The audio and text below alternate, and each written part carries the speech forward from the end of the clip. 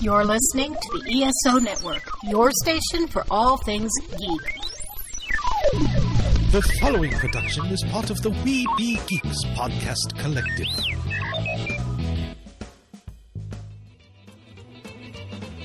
Welcome to Earth Station 1, a weekly podcast dedicated to all things sci-fi, fantasy, and much, much more.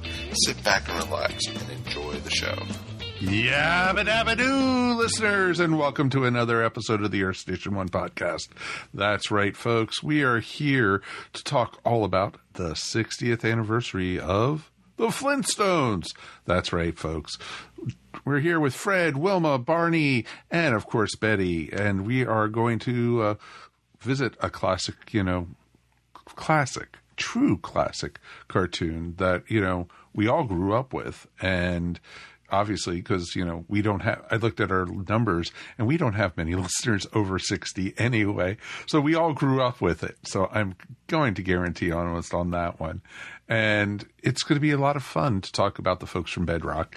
And they are a modern Stone Age family. So I'm hitting all the cliches before Mike Gordon gets in here. So it's, we're ready for it. So here is my Barney himself, Mr. Mike Gordon. Howdy. And I didn't remember Barney doing that, though. No. Barney is more like a... Hey, Fred, come here, bud. So, awesome. This is going to be fun. We are going to have a Yabba Dabba Doo time. Oh, a Dabba Doo time? Yeah, we're going to have a gay old time here. Well, if Darren was on, yes. No, this is... Yeah, the Flintstones... I don't think you can run out of iconic phrases, moments, things about this series. So inspirational, so much a fixture of our pop culture. It's going to be fun to talk about. We've got some good guys to talk about it. Actually, I think, everybody, it's really unique that everybody, I think, is joining us today is named Mark. So, exactly. So we got two Mikes and a bunch of Marks on this show. Yeah, we do. And we also have, a little bit of a special thing because this is the beginning of our 12th season of Earth Station 1. So, we're going to be up there eventually, the 60th anniversary of the Earth Station 1 podcast. Oh, that's a ways. Oh, well, we first have to get past The Simpsons and then we'll be up there, so we'll wait and see. But yeah, it should be a lot of fun to talk all about this one. And, we also have great interview in a little bit and real little bit right after we're done talking here. We're going to be talking to Mark Scheffler, and he actually has a huge history, and if he takes a minute to take a breath, he'll let us ask him some questions. Maybe we'll have to see, but we definitely would love to hear from you guys also. So please write us at feedback@earthstation1.com. Definitely would love to hear what you have to say, what's going on, what do you have, going on in your life and everything. We definitely would love to hear from you guys. A big shout out also, we haven't been saying this enough, but we want to do a huge shout out to our patrons. Our patrons are our lifeblood here on Earth Station 1 and the rest of the shows on the ESO network. And you too could help support the ESO network for as little as 25 cents a week. That's $1 a month, folks, for those who don't know how to add. And you too can support us. All you have to do is go to ESO Network up on Patreon, which is patreon.com/ESO Network. Not too hard. And we have 4 tiers of support, and we definitely would love to hear from you guys up there, and we'd love to give you some special swag and everything as a thank you from ESO Network to our patrons. So yes, please check out the ESO Network Patreon. Also, we cannot get through this beginning without talking about Tifosi Optics. Tifosi Optical, that is our friends, our sponsor, and they do a really cool pair of sunglasses, folks. We got glasses, we got blue light blocking glasses, we got sunglasses, we got safety goggles, we also have face shields. It's pretty darn awesome what the folks at Tifosi Optics are doing.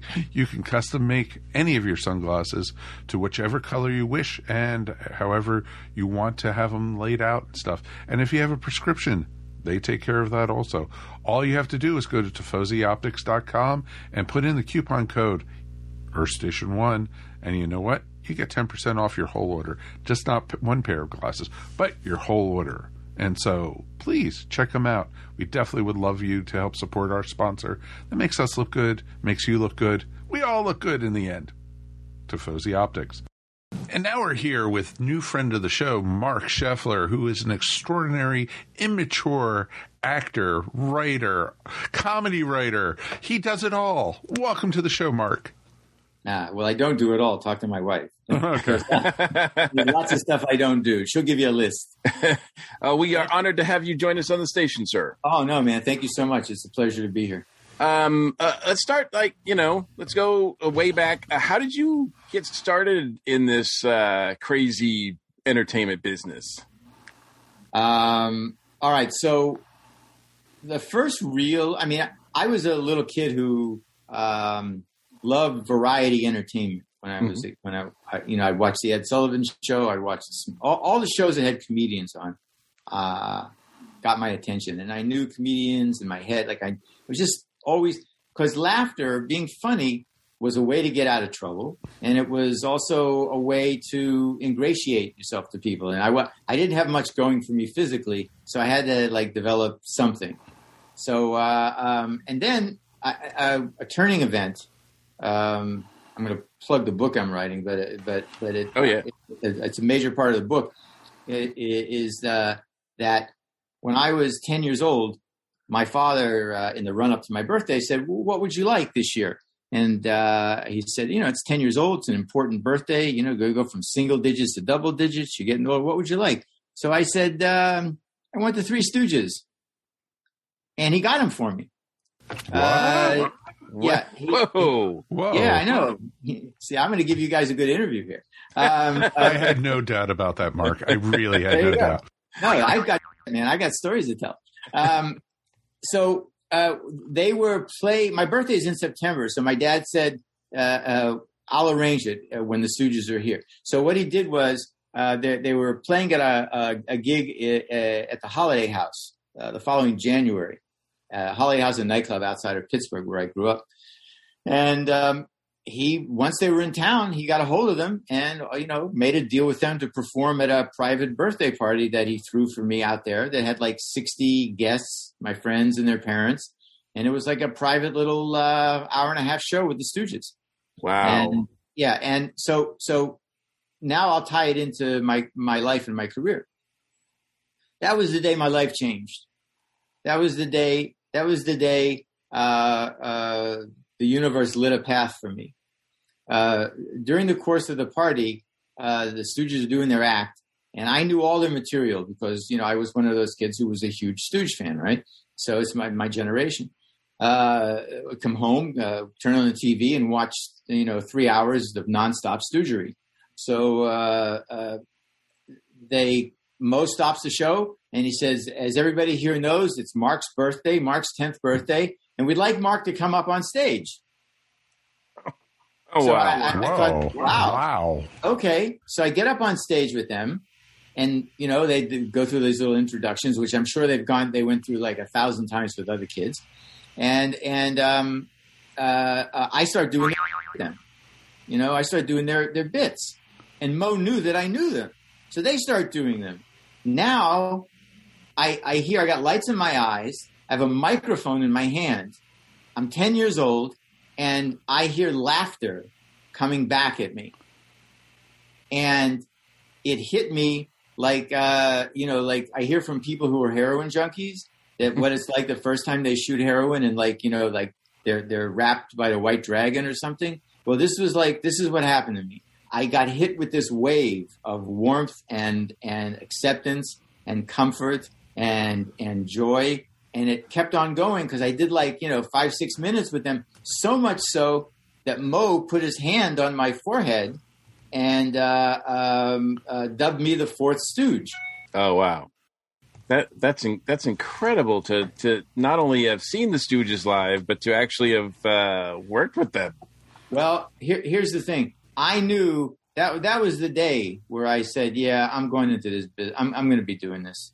I got to do this." So that's what happened. I came off of that event and pretty much steered the rest of my life. I can see that in that direction. I just it was just, and I mean, I was a clown. I've never been a serious person.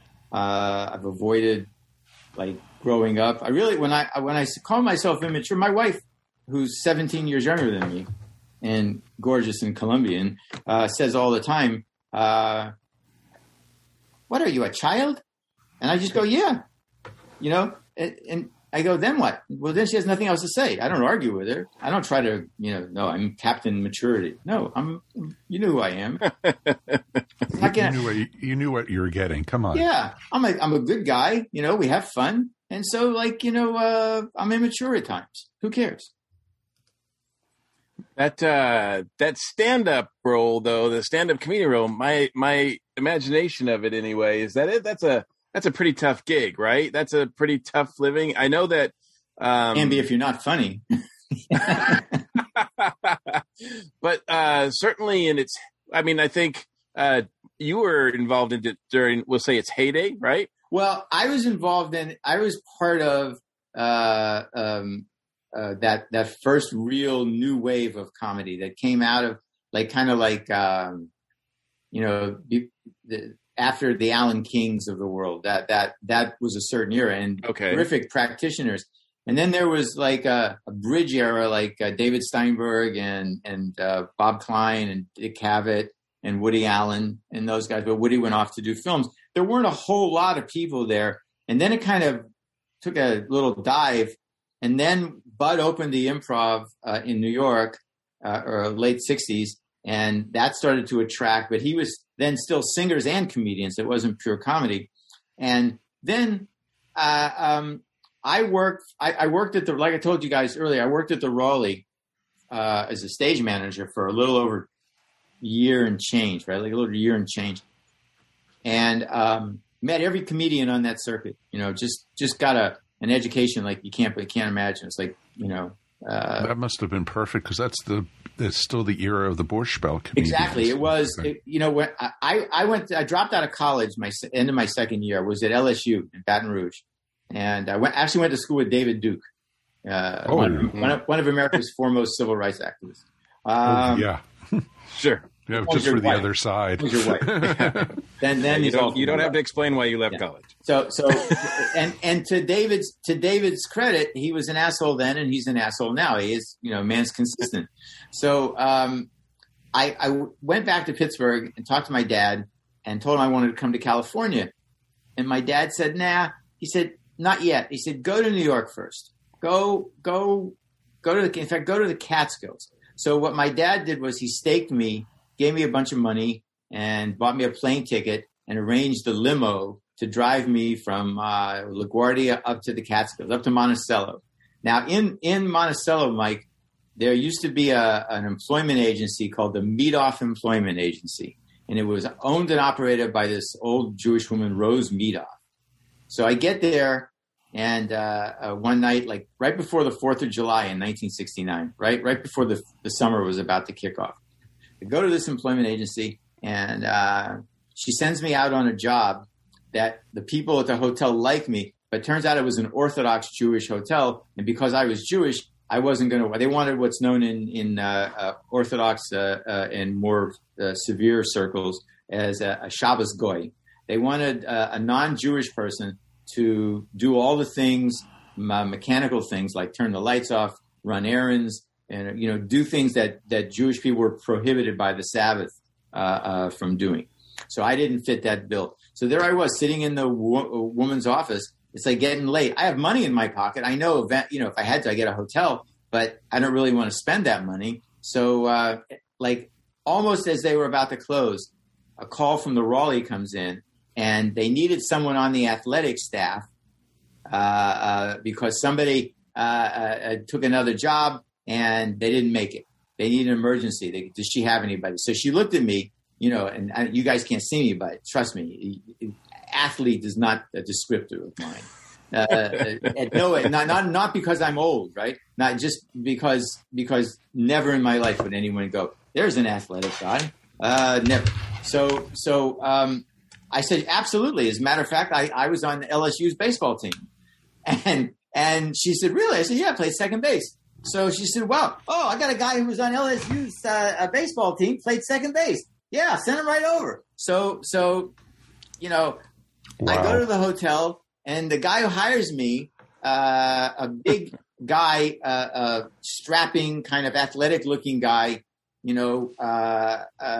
hires me. So you played for LSU? I said, yeah, I heard that conversation. I didn't tell her that. I told her that I went to LSU games and I knew people on the team and I hung out with them. I don't know how, but I know a lot about baseball. I did. I played when I was a kid. So I, reinvented myself again. So now I work with this guy, hires me and gets me set up in a room, and then says, hey, listen, come on by my room after you get settled. I'll tell you how things work and what you're going to do, and we'll sit down and have a beer. So I thought to myself, okay. So I go and I go back, and I'm not there like 10 seconds. The guy puts his hand on my leg. Because it was longer than 10 seconds. He said, so really, why are you here? And I told him about wanting to be a comedian and everything. And he puts his hand on my leg and says, I know people who can help you. And I said, well, you can help yourself by getting your hand off my fucking leg. So he got startled. And I said, look, I'm not looking for trouble here. Not my scene. Don't put it down. Okay. It's okay. I knew a lot of gay guys, busboys when I was a kid. They're great guys. You guys are fun. You wear clothes on Halloween. You can't wear the rest of the year. I get it. So he starts laughing at me. And I said, look, if this is what I got to do to keep this job, I'll be fine. I'll see you later. I don't need to do this. So he said, no. You can still have the job. So I keep the job. And over the weekend, I find out that they're down a stage. The stage manager never showed up. And now it's that era, right? My 4th of July. That's when the summer kicks off. Yeah, that's summertime. That's most people think up north that it's Memorial Day, but in the mountains it's 4th of July. That's when the season's 4th of July. So now the Raleigh, now they don't have a stage manager, and they've got a 1,500 seat nightclub.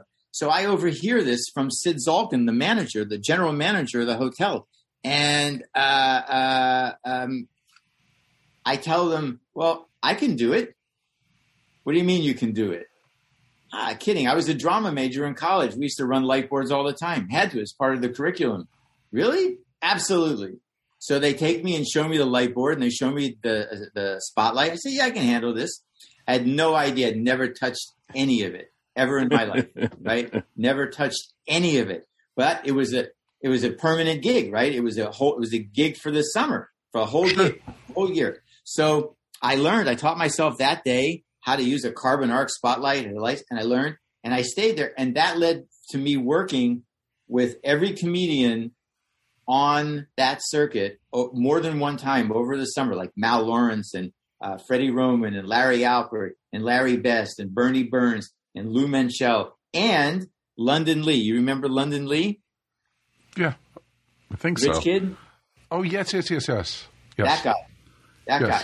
So I met him early on. He was friends. The owners liked him of the Raleigh. They liked him, so they used to hire him all the time. So like 3 or 4 times into his appearances, we start becoming friendly. So then later on in the year, he tells me on a gig, he tells me his road manager is leaving to do another job, and if I wanted the job, it's open. He'll move me to New York, set me up in a place to live, and that's that. So that's how I got from LSU to the city. That's awesome. Wow. How did you get involved with like the horror movie genre and such? Because I know a lot of folks. Yeah, you were there for Wes Craven's first movie. Yes, I was. And so after I worked with London for about a year, and it ended culminating at the Copacabana at a 2-week gig at the Copa. At the Copa. Yeah. Okay. Sorry. so and a good Barry Manilow, so you should be proud of yourself. So I had gotten myself, as a comedian, a manager. The manager who worked for the same company that had Tom Jones and Engelbert Humperdinck at the time, Lloyd Greenfield Management, and their offices were in Rockefeller Center. So Dick Towers was my manager, and one day I walked in, and he said to me, I'm going to put you in a movie. said, really? He said, yes, not a big time movie, but it's going to be a movie. And I said, okay. He said, here. He hands me a piece of paper. And he says, go down to like 46th Street between 5th and 6th and go in the building up to the 6th floor and ask for two guys, Wes and Sean. Remember that, Wes and Sean. I didn't write it down, Wes and Sean. So I go there and I do the audition and I come back. And by the time I came back to Dick's office, he says, they want you. They got you. You're in. You're the guy. They just called. You're the guy. You're going to be. So it was Wes Craven and Sean Cunningham. And suddenly I'm in a movie. Suddenly I'm in Connecticut. I'm shooting a movie. And holy shit, I'm really doing this. So, that's how it happened. Now, I know that's your first movie. And of course, that's the first, feature film that Craven directs. I don't know if you were able to know this then, but did he seem like he knew what he was doing? Was that a smooth production? Yeah, it was. Wes had an innate ability to tell a story. So and he had been editing before, he'd been making money editing porn movies actually, and some other. So it's great training for a director to have been an editor because you understand, how scenes are shot and how they're put together. So he had given himself a terrific foundation. Plus, he was a great guy. He was just the nicest guy. He was like, no drama, Wes. It was just, very low key on the set. Just sweet guy. Very sad. Oh yeah, he's no longer with us, of course. But man, did he make an impact? Not just in that genre, but in pop culture. In pop culture, no, he became iconic. He's, and I saw him about a year and a half before he passed away. I was invited to be a guest at an art gallery opening. Someone had done a multimedia rendering of his movies, of scenes from his movies. So they invited him too, and we entered shortly within the same time frame and looked at each other and just kind of just shook our heads and laughed, and just go, wow, from from the woods in Connecticut to fucking here. Look what happened. And we had talked for about a half hour and had a wonderful conversation. So. Nice. I want to do a complete sort of 180 here because I have to talk to you about another iconic person that you worked with in pop culture, and that is with Mel Blanc on How Bugs Bunny Won the West. Correct. How did you get involved with that? I had an agent at William Morris, whose name was Jane Sindel. And she later then went on to become a big-time motion picture agent over at CAA.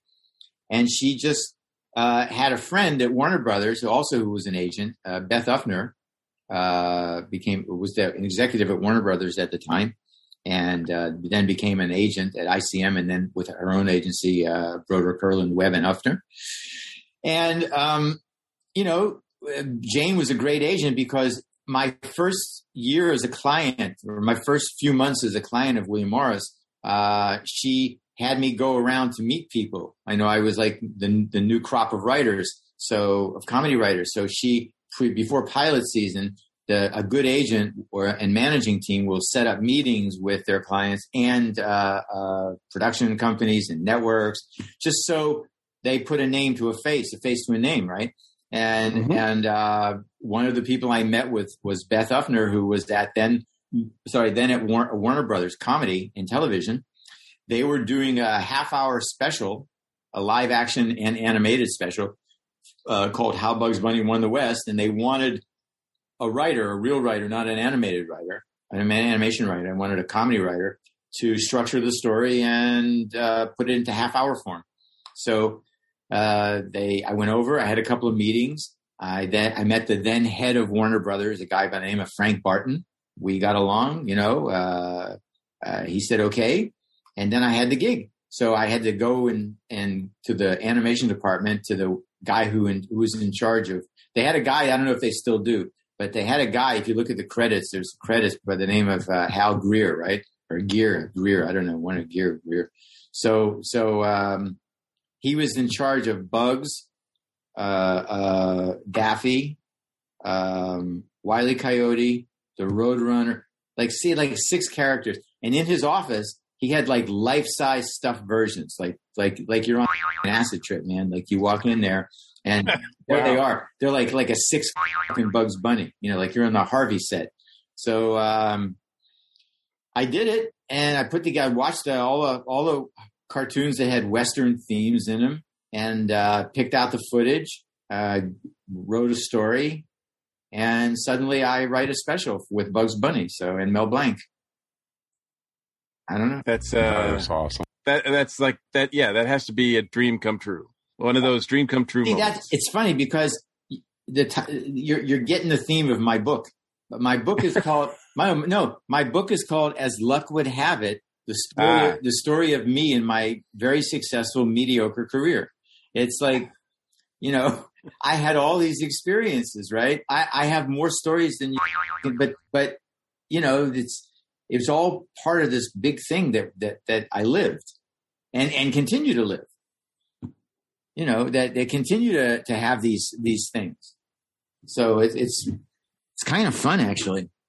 Yeah. Well, in addition to the book, what's going on with you now? Certainly, it's been an interesting year or so for us all, but has it gotten you a chance to do much? Well, for the past 14 months, I've done nothing but listen to rock music, sit on my couch, smoke weed, eat pizza, avoid haircuts, and have sex with my old lady. So thanks to COVID-19, it's the 60s again. Wow. All right.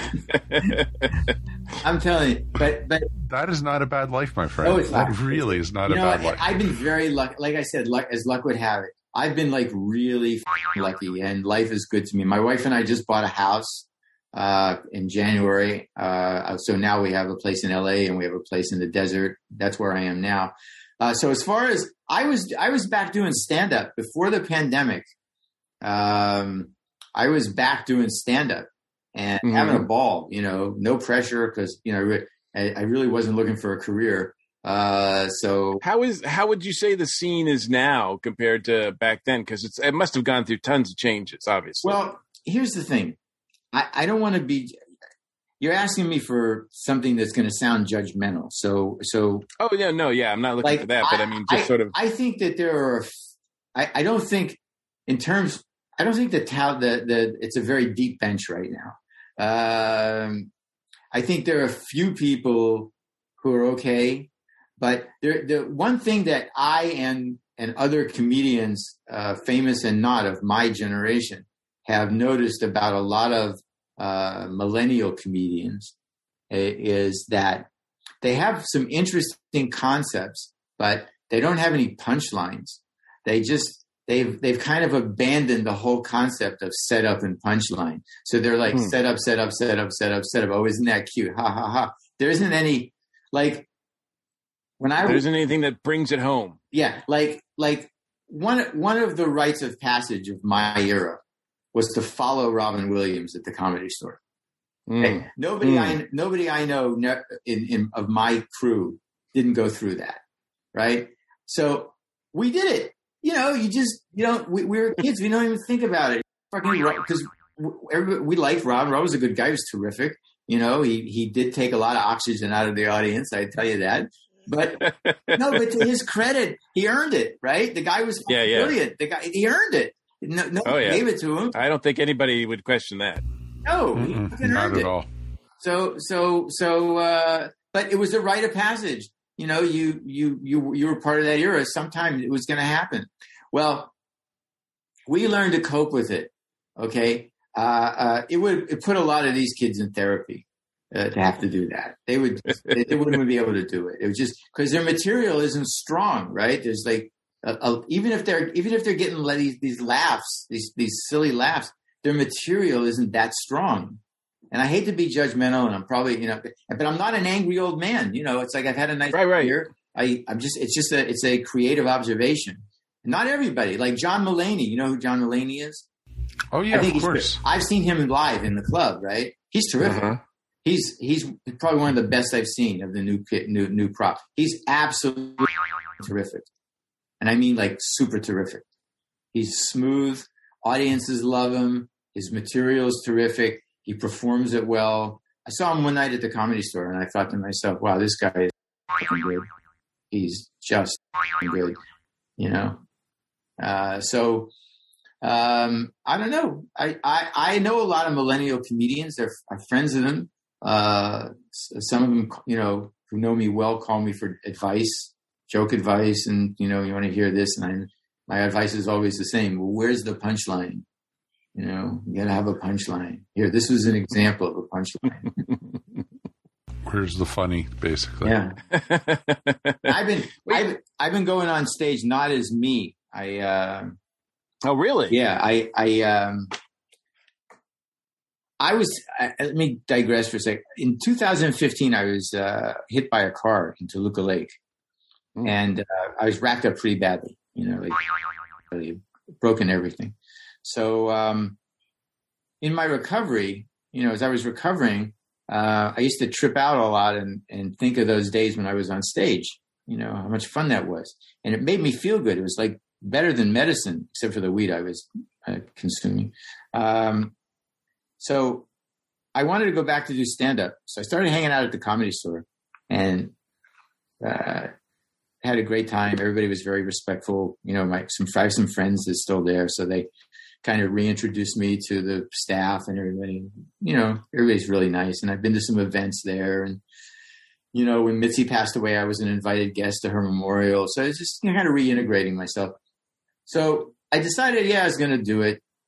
And then I was sitting in there one night and I was watching somebody, Bobby Lee or somebody who's good. And I was saying, no one's going to get me.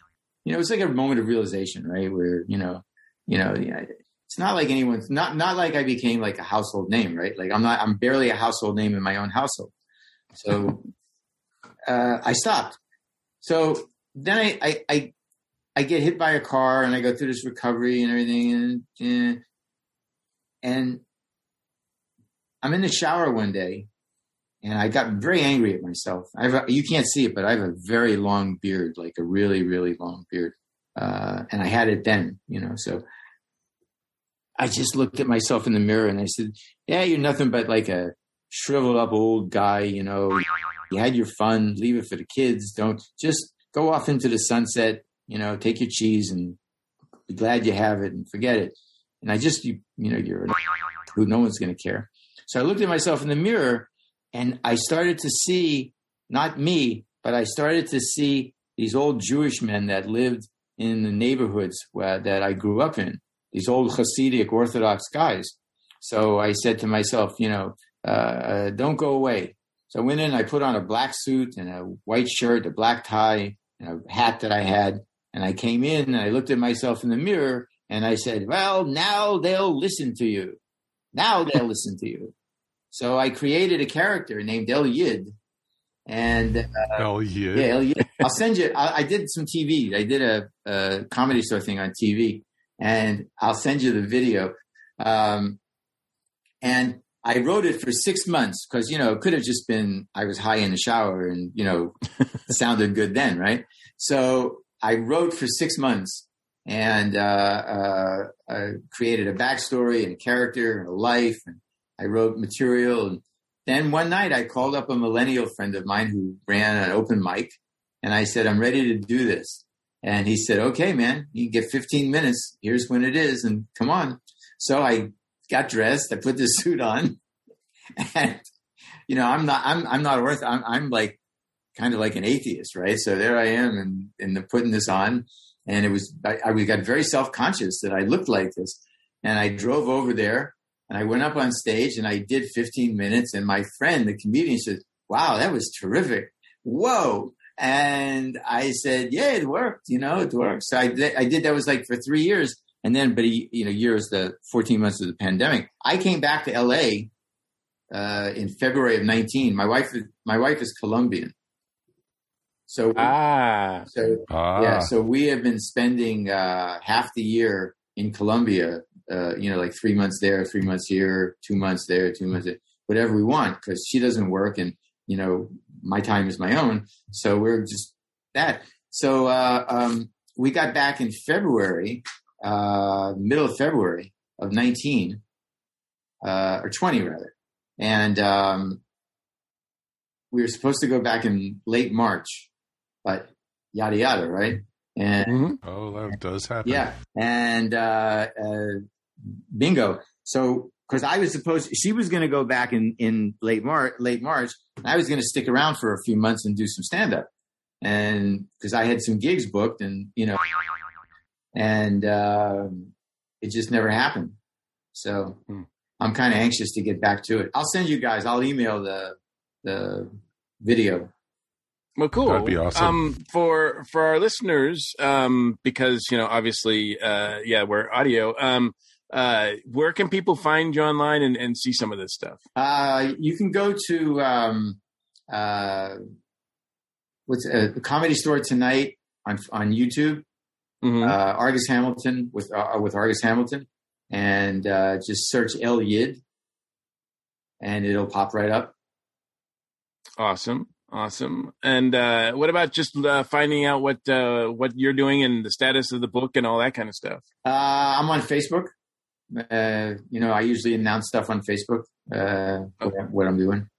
I don't really have a big social media presence. I know that's probably not for no reason. Right. Just, I imagine the closer I get to finishing the book, I'll get more of it. But we'll definitely have a link to your Facebook on our show notes so that people can check that out, as well as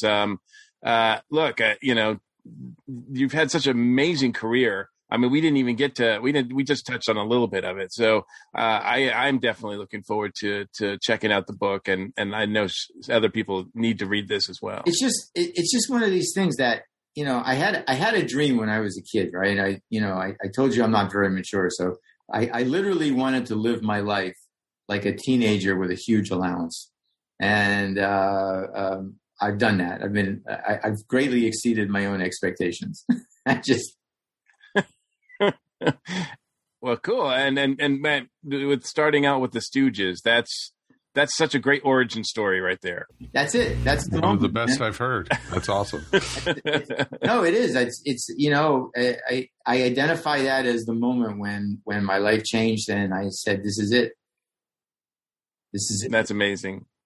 That's amazing. Very cool. Well, Mark, thank you so much for joining us. Oh, no, thank you for having me. Sorry. And we'll definitely have to have you back when that book is ready. I probably talk too much, but then again, I'm my own favorite subject. So, Absolutely. Well, no, you couldn't have talked too much because we haven't even got to like half the stories, I'm sure. Oh, no, nothing. This is like an introduction.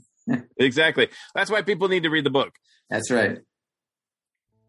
That is awesome, man. Well, let's take a quick break, and we're going to be back with the 60th anniversary of the Flintstones. It's been a long time coming. It's going to be a long time coming. Hi, this is Ashley Pauls with this week's Box Office Buzz. It's been a busy past couple weeks for geeks with new TV shows, movies, and all that coming out. The first thing I want to touch on is Godzilla vs. Kong. I got a chance to watch this movie and it was so much fun. I think one of the things that this movie does best is that it realizes that we're not really here to see these movies for stories about humans or kind of human drama. We just want to see big monsters smashing stuff and punching things. And Godzilla vs. Kong really delivers. One of the interesting things about this movie is that you can go see it in theaters or watch it through HBO Max on the streaming service. And I would say personally that it was really cool to see it on the big screen. But again, it depends on what your level of comfort and safety are, if you've been vaccinated, if you feel comfortable about going to a movie showing with social distancing and a mask. It's really cool to see on a big wide screen. But if you don't, I am thankful that the studio is allowing people to watch that at home, just so that we can all have equal access, again, based on where we are, where we live, and how the COVID situation is based on our own individual situations. So definitely recommend that one. It's a lot of fun. I've also been catching up on Falcon and the Winter Soldier on Disney Plus. And what's kind of fascinated me about this is that originally I was more excited for Falcon and Winter Soldier than WandaVision. But when I watched WandaVision, it was so good. Like, it was mind-blowingly good. I loved it. I was super pumped about it. Falcon and the Winter Soldier is good, but it's not as good as WandaVision, I would say. If I was Disney Plus, I actually might have swapped these releases, just because Falcon and the Winter Soldier, again, it's entertaining. I enjoy watching it, but definitely not as mind-bending and amazing as WandaVision. So maybe it would have been best to flip those release schedules. But again, we haven't seen all of Falcon and Winter Soldier yet, and I do like it, and I'm looking forward to seeing more. And that's it for entertainment content this week. If you're looking for more information, be sure to check out my blog over on the ESO Podcast website. Here at the Cosmic Pizza Podcast, we make every show from the finest ingredients. Juicy interviews, fiery film nights, delicious Desert Island DVDs. And pack it all into a slice of life in every episode. Order up our specials now from your delivery guys. Sean from Canada. Dan from Kent in the UK. And Paul from near Liverpool in the UK. Here on the ESO Network. The Cosmic Pizza Podcast. Serving you a slice of life. Mmm.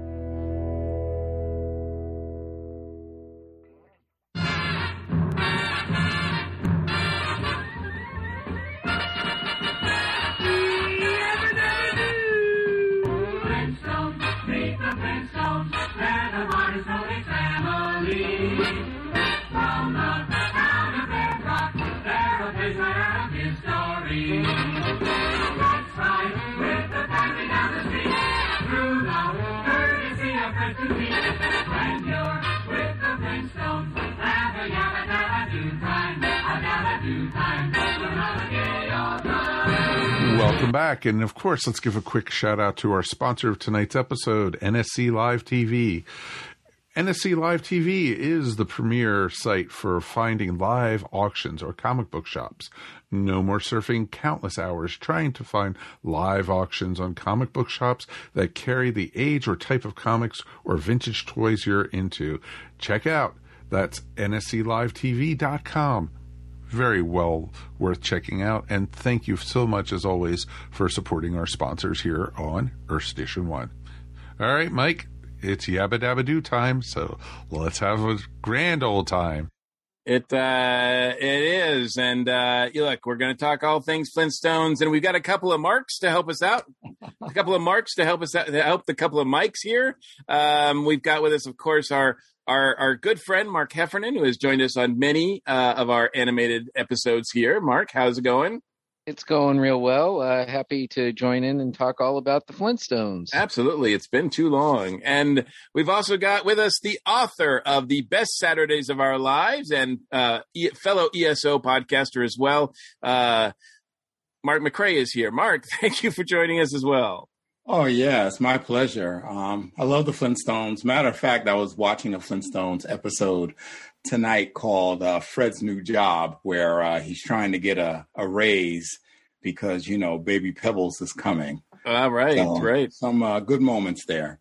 Oh, man, so many good moments. It's going to be the Flintstones are a little bit over 60 years old now, as far as when they first made their debut. But we'll start with like our own personal experiences. We'll start with you. I'll say Mark H, just to make things easier. Mark H, when was the first time? Do you remember like your first or encounter with the Flintstones? Well, I can't say I remember my very first episode of the Flintstones, but I do remember when I was a kid back in the late 70s.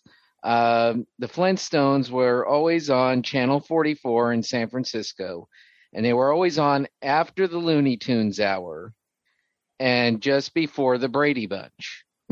So you always, we'd always if we weren't playing outside, we would watch the Looney Tunes, which usually started about 3:00. The Flintstones were at 4:00.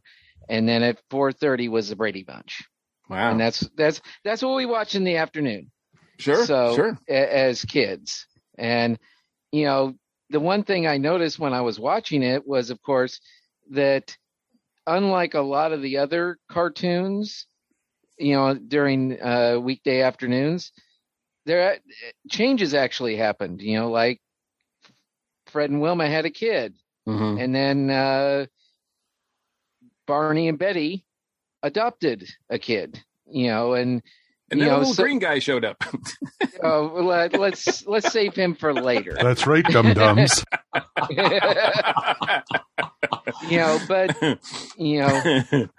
As you can tell from my tone, I'm not a big fan of that particular character.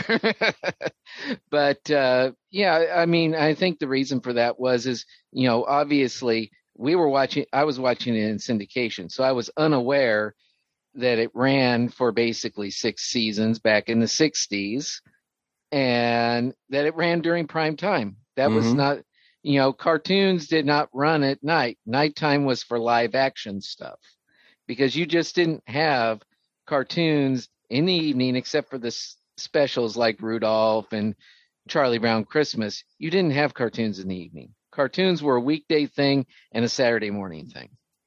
Yeah, absolutely. That's a great segue into passing it off to the Saturday Morning King over here. Yeah. Mark M. So what do you remember your initial experiences with the Flintstones? My experience is similar to Mark H's experience. I watched the Flintstones. It was syndicated on the local channel. I think it was Channel 5, which was, one of the local channels in New York. And it had a similar lineup. Channel 5 also had Looney Tunes. And I would just, watch every day. I knew that it was an older show. I just didn't know at the time when I started watching it as a kid, I didn't know the history. I had no idea that it had started out in primetime television as, one of the first primetime cartoons, and that it had this strong syndicated, history of, running weeknights weekday afternoons.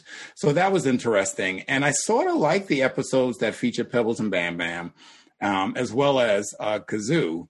And Kazoo has sort of become a favorite of mine, only because I appreciate Harvey Korman's voice work in that series. I mean, the writers really wrote a lot of great snarky lines for Harvey Korman. And as a kid, I didn't appreciate it so much because, he always was calling them dum-dums. Right. But as I got older, I realized that, Kazoo was sort of the king of snark. Before his time. At least somebody here is showing some signs of intelligence. Right. All right. So right away, we have a division of the marks. All right. Mike, what about you? What's your early entry into Bedrock? Oh, ever since I can remember, the Flintstones have always been there. It's, from the early episodes in syndication all the way through into, then there was, I remember when they had the Pebbles and Bam Bam show, and then, the Flintstones Returns, and, all these different, bringing back the Flintstones over and over and over again, and then the live action films. So, it's, if anyone was meant to play Fred Flintstone, it pretty much was John Goodman. And, and we'll get into that later, but agree. And I'm going to take the side of Mark, of course, to, say. Very diplomatic of you. Of course, about Kazoo. So I'm on Mark's side. So. Of Kazoo. So I think, it was great. And there were so many firsts with this show. And, I can't wait to dive in with both feet. Yeah. And likewise, I mean, I think we're all about the same age. So, I grew up in Massachusetts. Channel 56 was showing it in syndication. I believe they were showing it. I know they were showing it every, each weekday.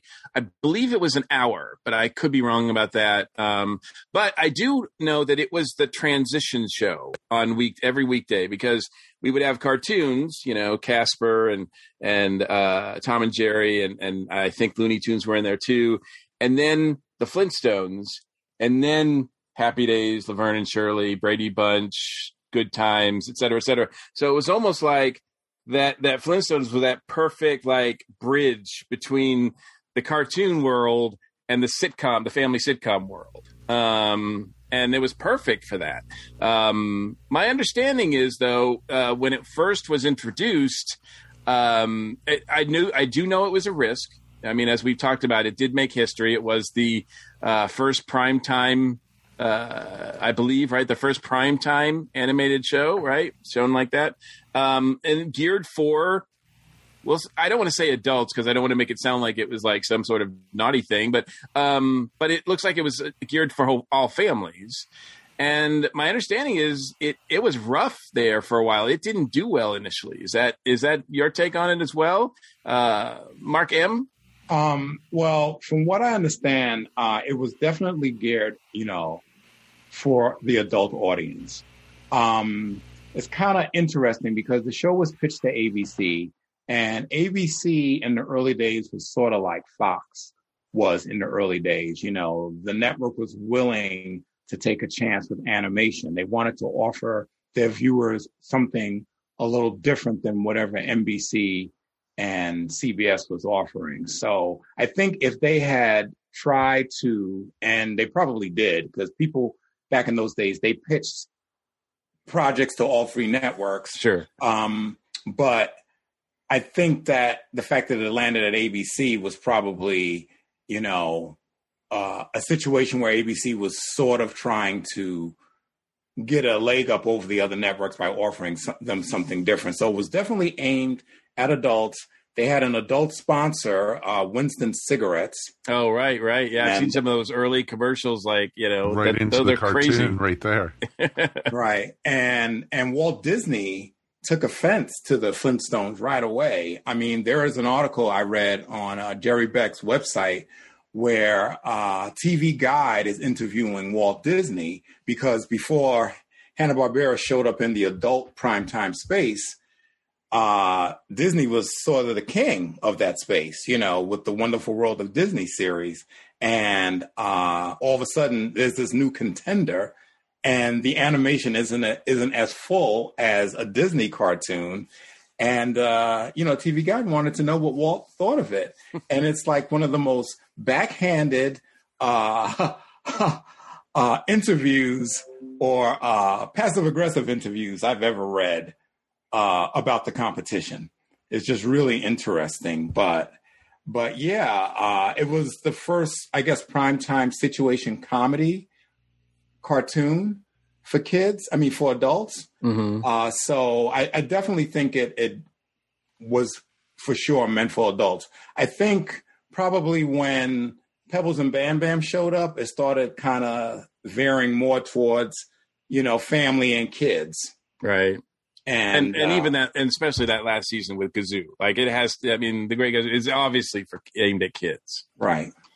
I would say. And obviously now, looking back on it now, it's pretty easy that it was modeled very, very closely on the Honeymooners.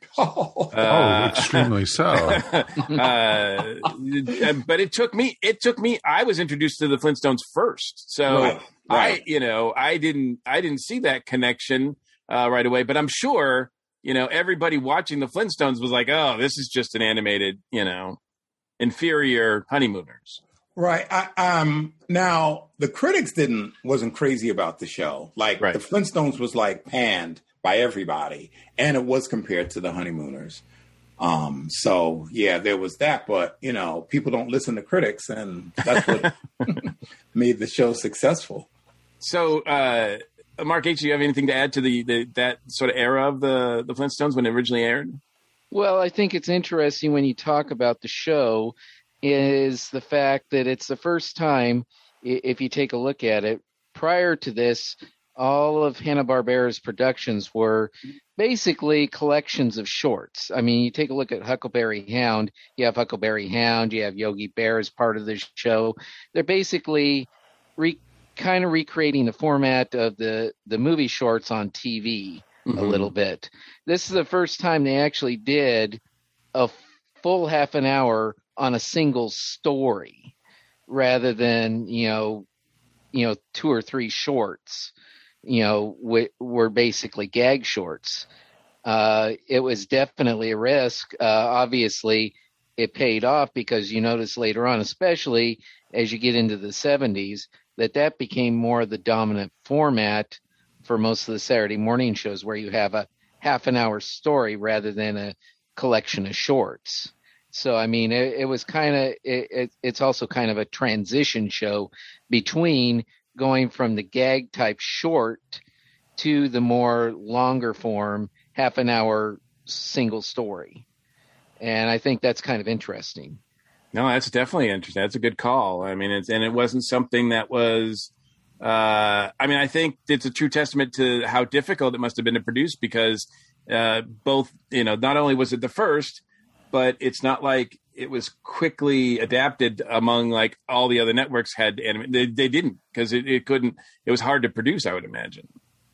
Oh, absolutely. If you take a look, if you go on Wikipedia and you take a look at the pages, especially during the first 2 seasons, they actually had a writing team led by I had to write down the name. Let me see here. I can't remember it, but they had a team that handled it for most of the 2 seasons. Then as they went later on, they added more writers into the mix. And I think that's the reason why I generally prefer the later seasons, starting with season 3 through 6, except for the Kazoo era. But, because I think you have more writers and it made it more interesting. So you had different ideas, but that's just me. But I think it was taking a risk, going from a short, which are, 6 or 7 minutes, to a full half an hour story. Definitely a risk. It definitely paid off for him. And I think in order to minimize that risk, that's why they adopted a very familiar, popular format like the Honeymooners, so that there was some familiarity there. And although that, obviously that did cost them, critics noticed, people noticed, but even Jackie Gleason noticed. But Jackie Gleason, I guess I read that, he decided not to sue because he did not want to be he didn't want to be the big guy, picking on an animated show, I guess. Right. He didn't want to be the guy that yanked Fred Flintstone off the air. He said, and that shows you even then that even though the critics weren't liking it, the public must have been attached to it, because if Jackie Gleason if that's going to stop him from suing him, obviously it must have had legs on its own. Right. Oh, yeah. And I think that while everyone knows that the Honeymooners is like an obvious influence, I think that the Flintstones is so beyond the Honeymooners now, because there's been all of these shows and all these spinoffs, and, there were movies. And so, yes, the Honeymooners were definitely the influence, but the Flintstones franchise is so much more beyond the Honeymooners. Not to take anything away from the Honeymooners, that was a great show. But in some ways, the Honeymooners, for me personally, I mean, I love the Honeymooners. I'm not going to say anything bad about them, but they seem like, just sort of like I Love Lucy, they seem like they're products of their time. When I watch them, I definitely feel like they're not contemporary. The Flintstones gets around that by placing it in bedrock. And not only are they giving us, fun or interesting family sitcom type stories, but they're sprinkled in throughout are all these kind of like prehistoric reference jokes that are just amazingly hilarious. Whether it's the record player that's that's a bird needle, the bird beak is the needle, or like many of the others, it's just watching that or just seeing those is reason to tune in, I think. How disappointed was I when I started growing up and realizing that our garbage disposal wasn't a pig living underneath our sink.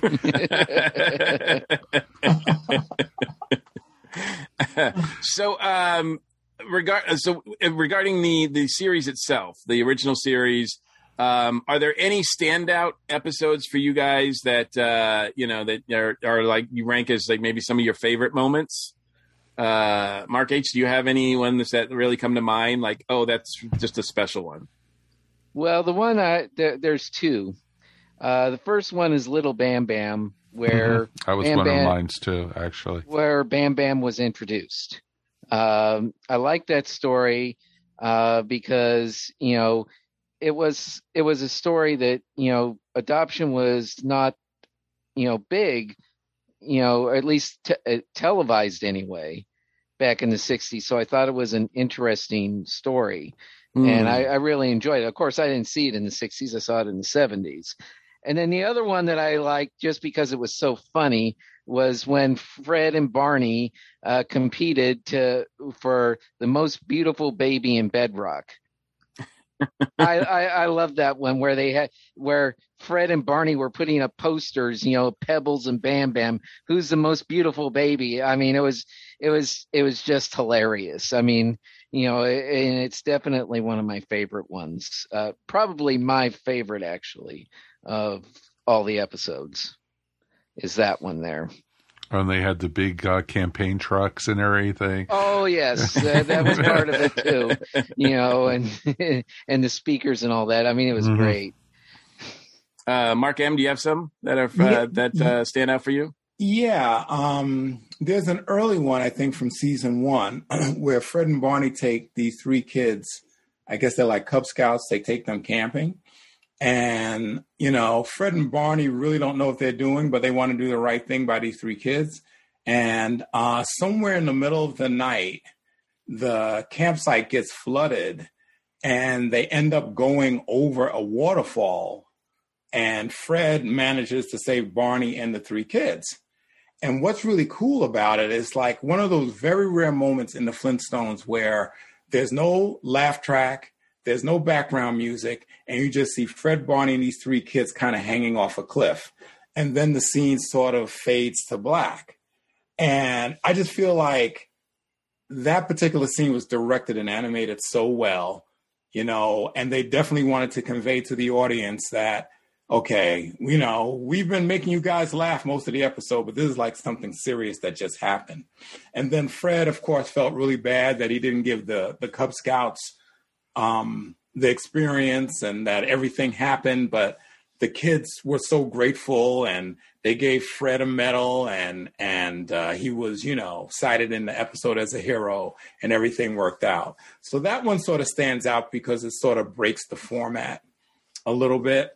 The other episode I like is when Fred has to take the place of, I can't remember the guy's name. I can sing the song. It's supposed to be, I really believe it's supposed to be the musician Chuck Berry. Interesting. But he plays this rock and roll guy that loses his voice. And so Fred has to put on the wig and go across the stage. And he's singing, "There's a place I know where the people go called Bread Rock." Twist. Yeah.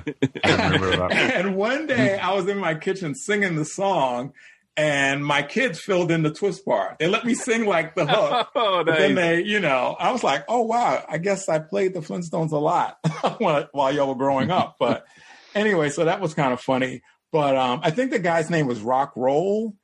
But I really believe he was inspired by Chuck Berry because he does this little guitar hop across the stage. And that was like a Chuck Berry. Oh, yeah.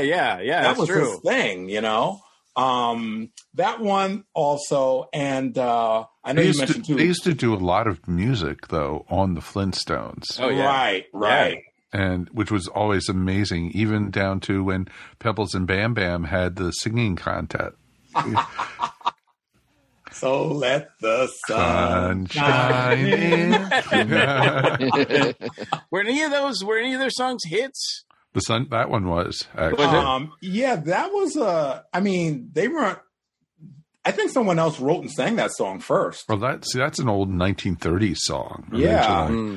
that they redid, and it's. You mean it doesn't come from prehistoric bedrock? Sorry, Mikey. But that's like when the Flintstones are celebrating Christmas. You're like, right. Like the math doesn't work here. Like where Wayne Newton was on one of the episodes, I think. Oh yeah. When they went to Rock Vegas. Yeah, was that? Yeah, he must have been. He wasn't. Yeah, he must have been young, like Wayne little young Wayne Newton at the time. And then there was these hippie, like not hippie guys, but like this rock band that like they used to expand out and everything. Oh, the Way Outs. The Way Outs, yeah. Yeah. I remember there those. was a lot. I mean, and Margaret. Oh, that's a big one. And Margrock, I think it was, or something like that. Sure. And James Darren. Yeah, Jimmy from Darren. the Gidget movies. Mm-hmm. Yeah, there was tons and tons of celebrity cameos on that show too. One of my favorite episodes also has to do with music. I had a musical number too and it's the Hot Piano from the first season. Yes. It's most notably known now for introducing the Happy Anniversary song, which is just like a meme that you hear anytime anybody has an anniversary, you see that pop up, and rightly so. I mean, I had Judy singing it to me all Saturday. Yeah, happy anniversary, happy anniversary. The song gets drilled into you in the episode because it just goes on and on and on. But what I love is not just the song. I love the song. To me, it's like what Happy Birthday is to birthdays, right? Like it is that song. But also the episode itself shows, like, to Mark M's point, how much it is like a honeymooners episode in the fact that Fred wants to do something nice for his anniversary. And of course, there's hijinks involved. But then, when they're sort of loading the piano, trying to sneak it in the house to surprise her, like, things go crazy. And then it turns into like a Keystone's Cops thing where Fred is riding this piano through downtown Bedrock and getting pulled over by the cops who mistake him for a criminal. And it's just, it's just wacky. And I think it's where it shows you exactly, like, yes, the premise might be similar to something like The Honeymooners, but due to animation and the writers, they just take it to crazy heights. They just take it anywhere, these shows. They can do anything. And I like that one too. And that was right early on, first season, that they were doing that. Well, exactly. And then, you have to realize, the birth of Pebbles was pretty groundbreaking for the series, just in general, even for primetime television. Yeah. Because, other than Lucy, that this is, basically cartoon characters having sex, or to Mark H's point, when Betty and Barney have to adopt, it's like they can't conceive. And you're exactly. Like, a cartoon is talking about a couple that can't conceive? Like, that's amazing. Oh, yeah. And it was pretty heartbreaking, the scenes between Betty and Barney where she's crying her eyes out because they can't have kids. Yeah. And everything. And it was a fact of life. There are some people out there that can't conceive. And it's just touching on so many different topics that, and it was just, and then literally Bam Bam was dropped into their lap, and it was just awesome. And, the world's strongest kid. Couldn't get much better than that. Well, it may have come up to a rough start. But the Flintstones, recently TV Guide ranked it as the second greatest TV cartoon of all time. Wow. After The Simpsons, of course. I think yeah. But, The Simpsons, their original run might still be going on. But the Flintstones, I think, even though that original series went 6 seasons, it continued in a lot of different forms. I don't know, is the first one... Was the movie first? The Man Called Flintstone? Yes. So the movie was supposed to serve like as a series finale for the Flintstones show itself. And so that also came around, I believe, in 1966. Yeah, and that's a great that's a spy spoof, obviously, and where Fred is mistaken for James Bond rock or something. I don't know. Right. And that's a fun movie too. I do love that. But yes, I think after the Flintstones end, and correct me if I get any of these wrong. I'm just sort of looking at something here on my notes, but we have the Pebbles and Bam Bam show after that, then the Flintstone Comedy Hour, new Fred and Barney show, which takes us to 1979. We have the Flintstone Comedy Show in 1980 to 82. Flintstone Kids is a little bit after that in the late 80s. Then we have, I think, a Dino series. And then it gets kind of weird. I think there's a show called Cave Kids, The Rubbles, Yabba Dabba Dinosaurs. It seems like they're morphing into like really different takes on the series. It looks like, I'm not as familiar with a lot of those, but certainly, and I think this is where it transitions to with, correct me if I'm wrong, but the Pebbles and Bam Bam show is where it goes from prime time to Saturday morning. Is that correct? Yes. Yeah. Which I think it finds a much more comfortable home. Mm-hmm. Yeah, of course. Is that fair? Yeah. Definitely. So, the Flintstones was a primetime series, and so the first spinoff is actually a Saturday morning series for kids. And I have a little background behind that. So, Lou Scheimer, who was one of my mentors who ran Filmation for many years, he told me that he was pitching a show to CBS called Emmy Lou, which was like based on a comic strip that aired that didn't air, but it was like a comic strip that was like in the newspapers, in the daily newspapers. And it was about a teenager. And so he says he gets a phone call from Fred Silverman, and Fred Silverman says, well, I won't be buying Emmy Lou, but, you just got me thinking, maybe Pebbles and Bam Bam as teenagers might make a better concept. And at the time, as Mark H. Mentioned as well, the show was in syndication, and I'm sure it was doing very well in syndication. And Fred Silverman was like, well, if it's doing this well in syndication, why not create a new show, a new series?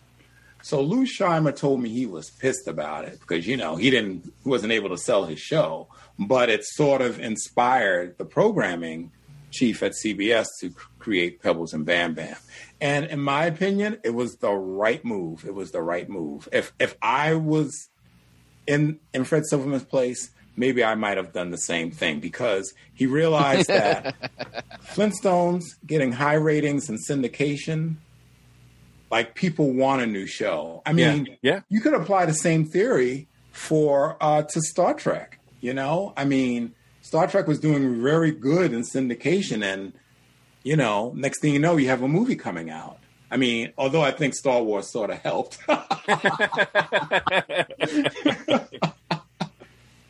Yep, absolutely.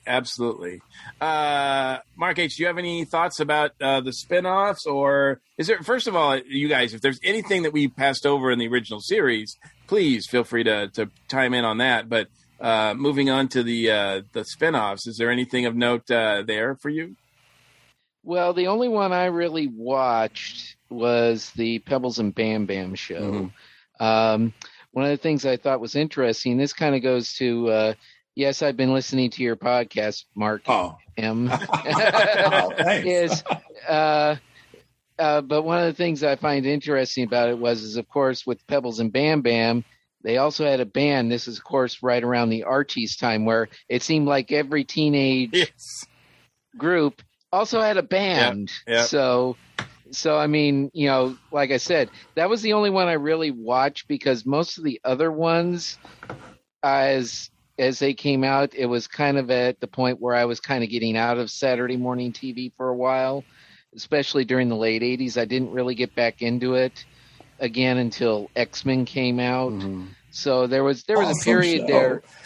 you know, yeah. So I kind of missed some of the other Flintstone spinoffs. Mm-hmm. So the only one I really watched was Pebbles and Bam Bam, and I really did like that one. Although I don't think it ran anywhere near as long as the original. I think maybe 1 or 2 seasons. Yeah, it was only 2. It only ran 1 season. Can you believe that?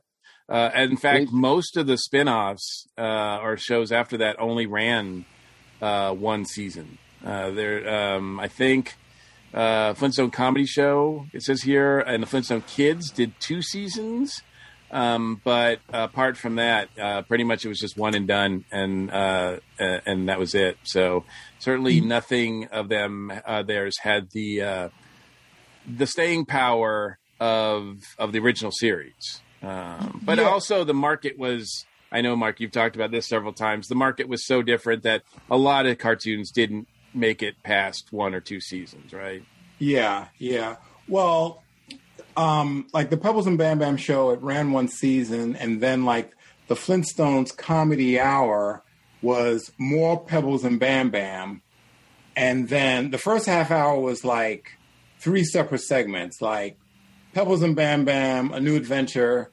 Then the middle cartoon probably focused on maybe Fred and Barney and the grown-ups.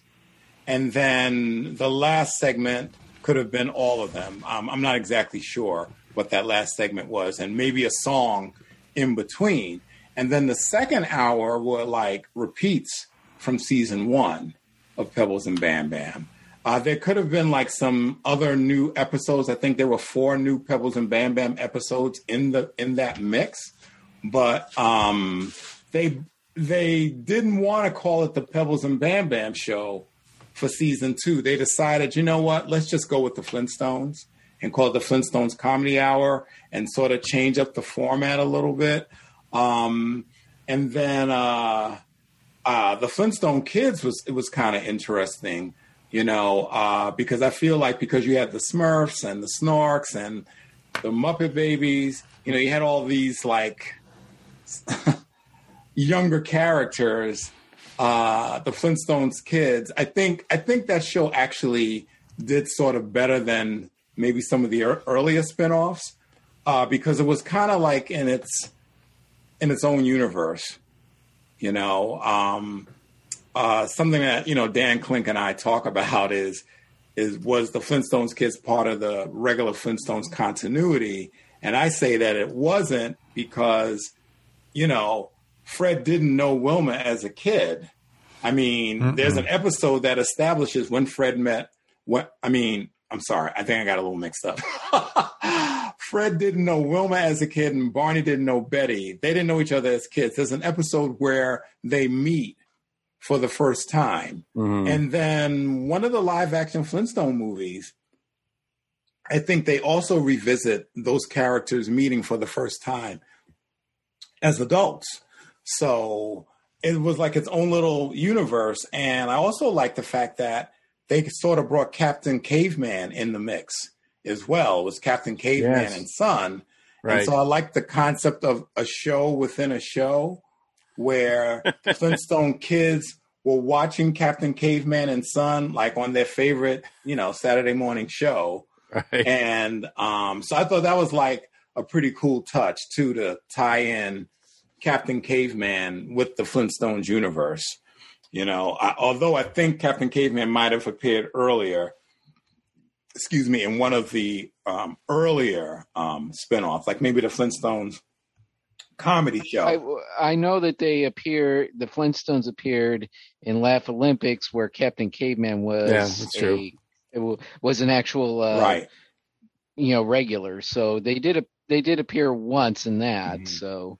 Although Laugh Olympics is its own kind of their own thing, because now the Flintstones are part of the Scooby-Doo universe. I'm not sure.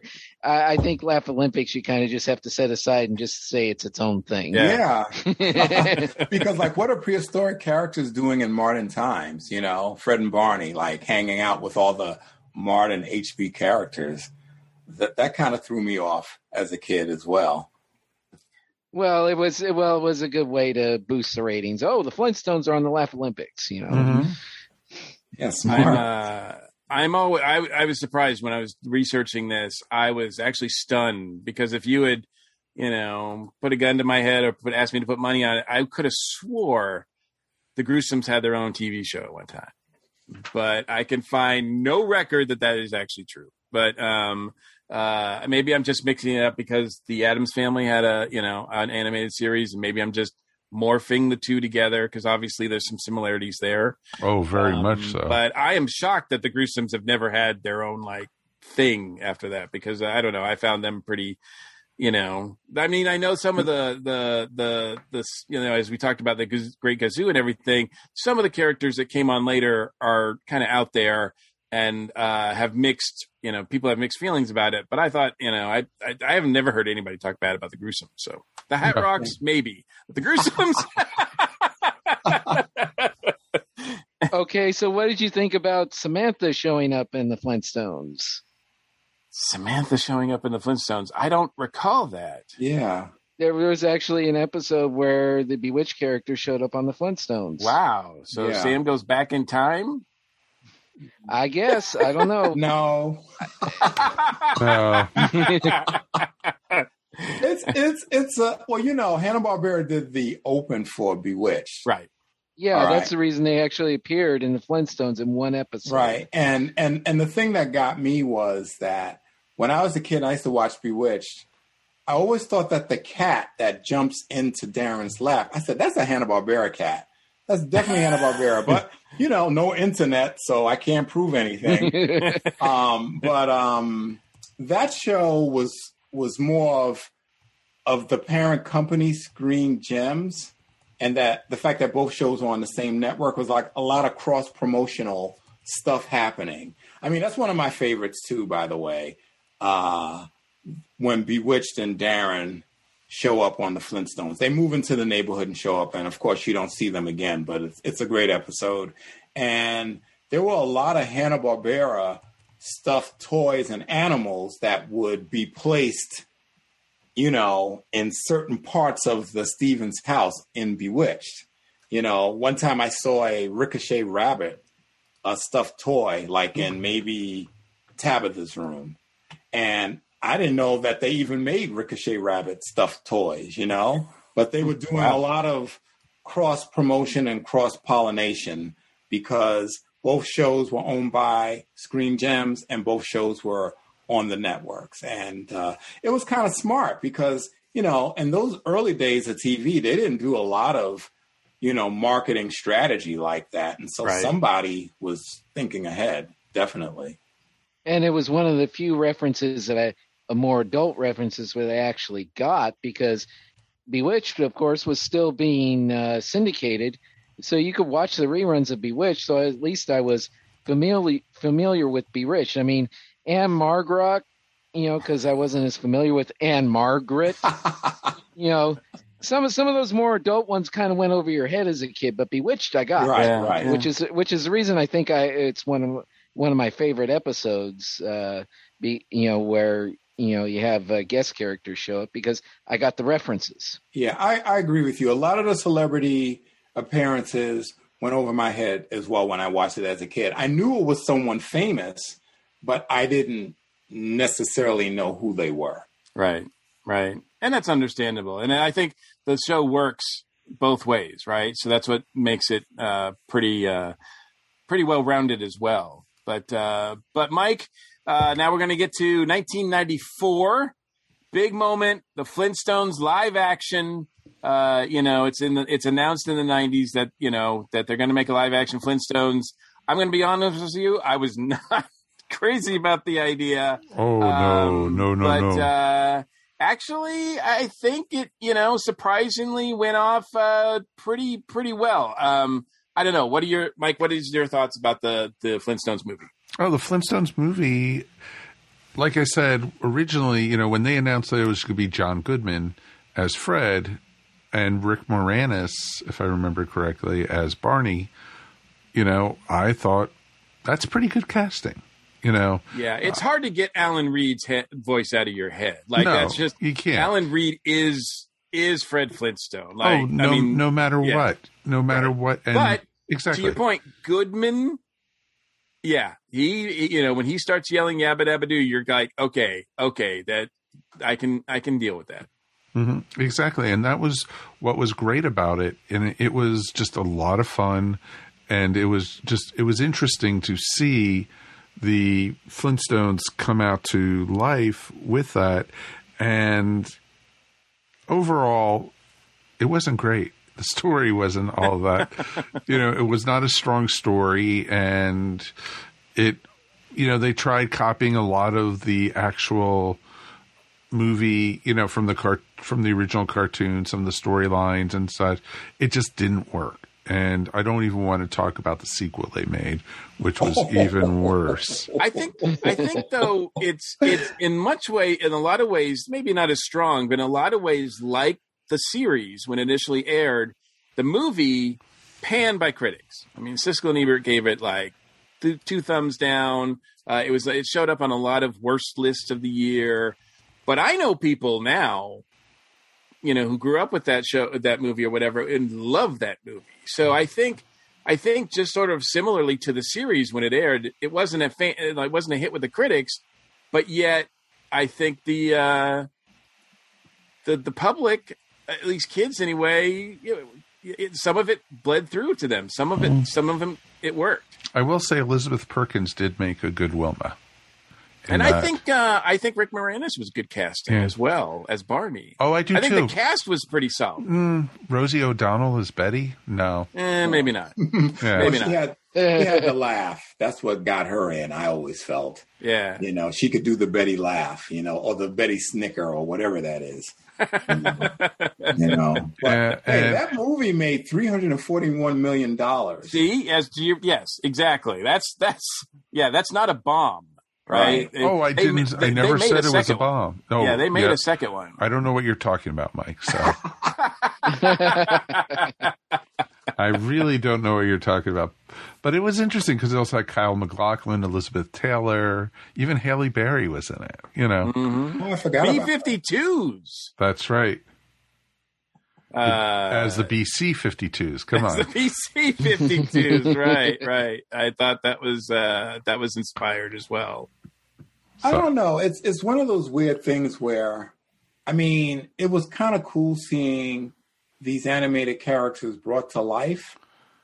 But then I don't know if I wanted to see them brought to life. It was sort of a weird thing. Like maybe some things are not necessarily meant for live action.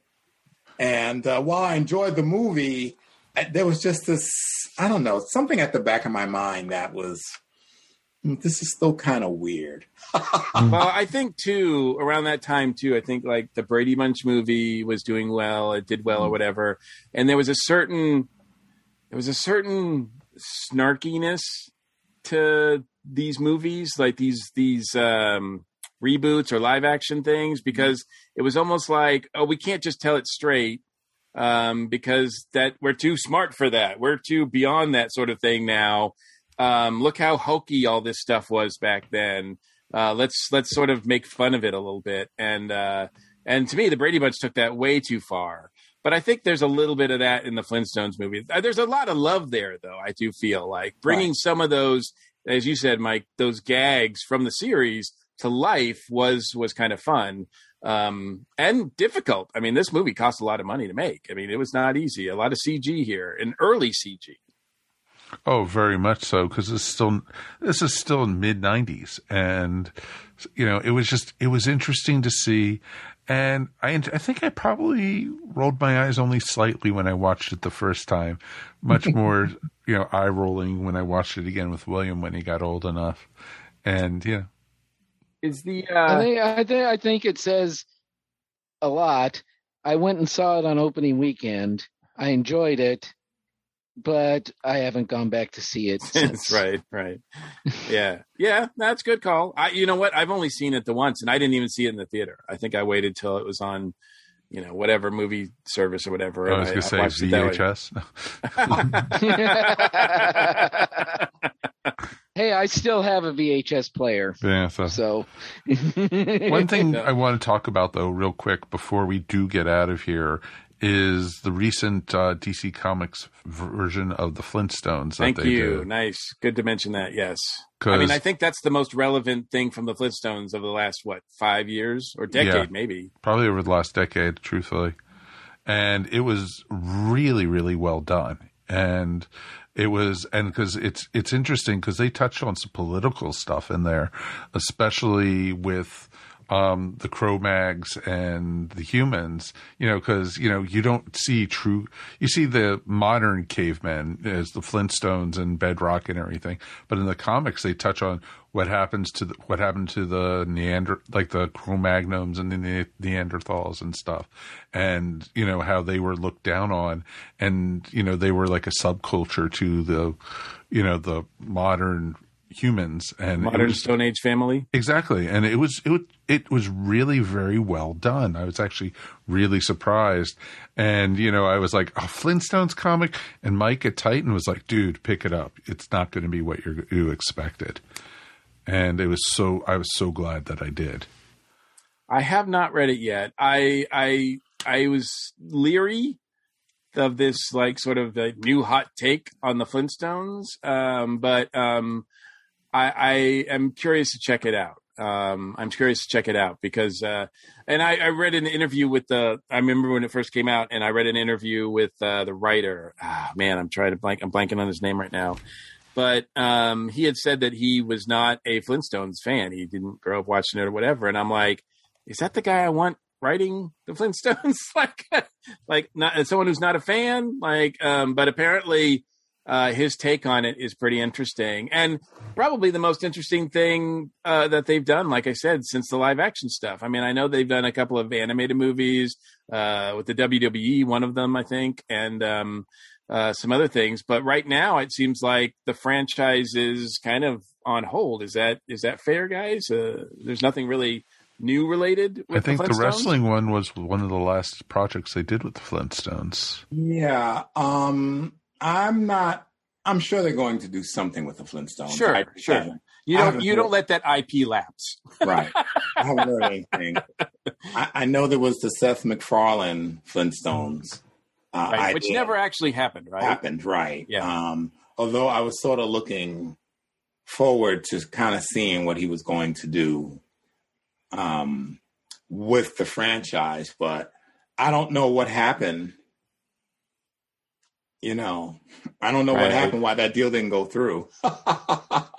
Well, yeah. I don't know either. I don't, and maybe, I mean, I probably was not as excited. Again, it's one of those things I was not excited about. I mean, I liked Family Guy, but I didn't want the Flintstones to be Family Guy, right?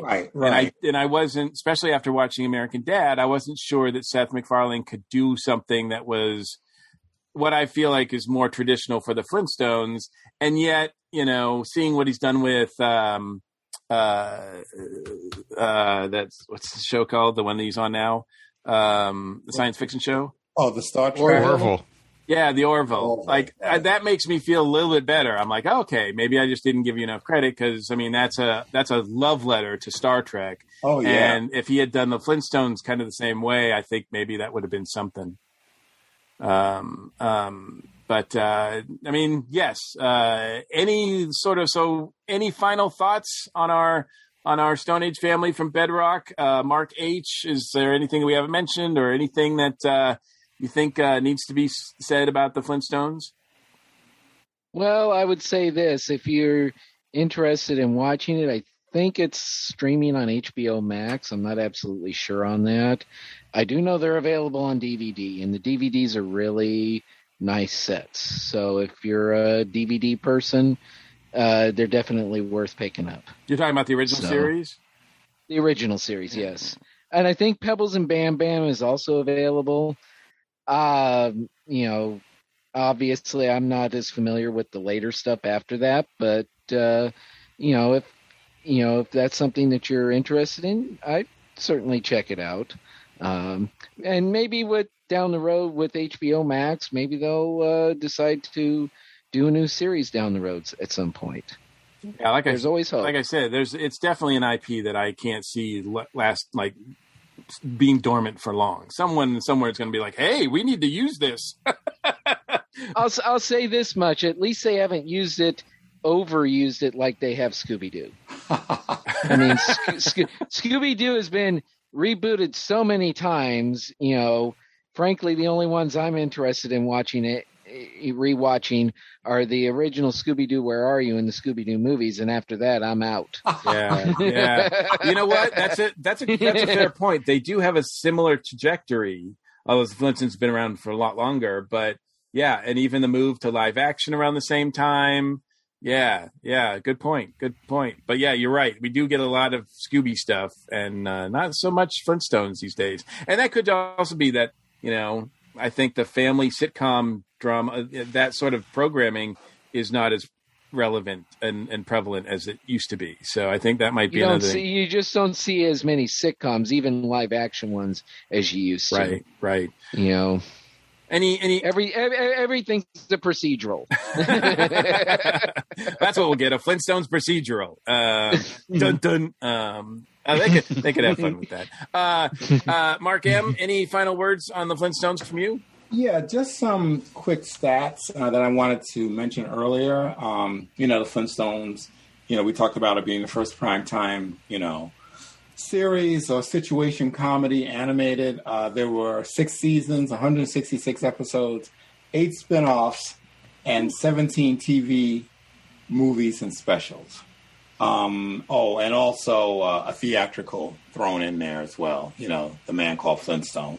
I think the Flintstones is interesting because it did sort of create what a newly produced primetime animated series is supposed to be. And I feel like once the cast was, I'm losing my words here, but once the Flintstones was created, that kind of set the tone for every primetime series that would come down the road animation wise. I mean, you had the Jetsons and Top Cat and Johnny Quest, but there was another show called Where's Huddles that a lot of people don't remember. It was basically Fred and Barney in an NFL. That was like a summer series. So imagine this. Fred and Barney in the NFL married to Josie and Melody from Josie and the Pussycats. What? Wow. I don't know what you're talking about. That's a deep cut, Mark. Yeah. You're hurting my head, Mark. You're really hurting my head. Well, anyway, that's what those character designs look like. But I feel like when The Simpsons broke the Flintstones record, there was no other animated comedy record to be broken other than the Flintstones. Yeah, they held that record for a long time. Exactly. 166 episodes, that's a lot, and I feel like the Flintstones and the Simpsons are sort of related in a way because the circumstances of how those shows or why those animated sitcoms were created was because of circumstances due to the what was going on at the networks. You had ABC that was really trying to bring in new viewers through animation, and then you had Fox that was basically doing the same thing, trying to take on the 3 established networks and bring on something new and different animation wise. And so I feel like both of those shows are similar. It's almost like television sort of repeated itself. The Flintstones was created, and then television repeated itself, and The Simpsons was created almost under the same, forces that were happening in the industry at the time. Yeah. So I feel like those shows will always somehow be connected. Yeah, good call. Mike? Well, I think pretty much, you guys have said it all. If you can find anywhere on cable, on Cartoon Network, or one of these streaming stations to be able to watch the Flintstones, go back and watch the early episodes. They're a ton of fun. And, it's great. And each one, Fred comes off as this really, loud, burly type of guy who does have a heart. And it's always Wilma that always finds the soft spot that he has. And, and it hits home for a ton of, married couples or even just people who are dating and such, that, how it ties together. And in some ways, it almost seems like Barney is the little angel on Fred's shoulder. And it's just really awesome. It's a ton of fun. And try to watch, if you can get through the whole series, because it's out there. And it's not like there's missing episodes or stuff. Hell, you could even see the commercials with the Flintstones smoking cigarettes out on YouTube. So, it's pretty awesome stuff. I just have fun with it. As a kid, I grew up outside of Washington, D.C., and there's an amusement park in Virginia called King's Dominion, and they had a Hanna-Barbera land, and all the kids' rides there were Flintstones, and it was awesome. So and that's where, the bumper cars I did as a little kid was the Flintstones bumper cars, and they looked like, the cars in the Flintstones and everything. The only thing is they didn't want you to touch the floor while cars were moving, Man, I would love to see some theme park bring Bedrock, like a Bedrock area, to life. That would be amazing. I would be there. I would be there for that. There were a couple of Flintstone theme parks. One was in South Dakota, and the other one was in Arizona. And I know that some of the face groups, some of the groups I'm in, they posted actual fans posted their visits to these parks. But I think they probably might both be closed now. They were kind of, I guess they weren't making as much money right. over the years. But it just tells you how popular the Flintstones, really are or were. Yeah, still are, I think. Yeah. Mike, I'm surprised that we got through this whole discussion of the Flintstones and you didn't mention Weird Al. Well, I wasn't going to, Bedrock, yabba dabba dabba doo. It's always awesome. I can never hear the Red Hot Chili Peppers without thinking of, Dabba dabba doo time. Dabba dabba doo time. It's that's one of my favorites of his parodies, actually. But his modern parodies, we'll say. Yeah, but also the theme song is pretty amazing too. If we didn't even talk about that, so it's pretty awesome. Yeah, and the fact that it wasn't the original theme song, which was another thing that blew my mind. I'm like, what? Because I've never heard anything else. When it went in syndication, they just used that, and not only the theme song, but the whole opening segment of him. They're at the drive-in, getting the big rack of ribs, going home, throwing the cat out, the cat throwing him out. It's just all in our DNA, it feels like now, right? It's just they're a pop culture phenomenon. And so hopefully they continue in some form, but like you guys said, they're around. So check them out if you are not familiar with the Flintstones, or if it's been a while.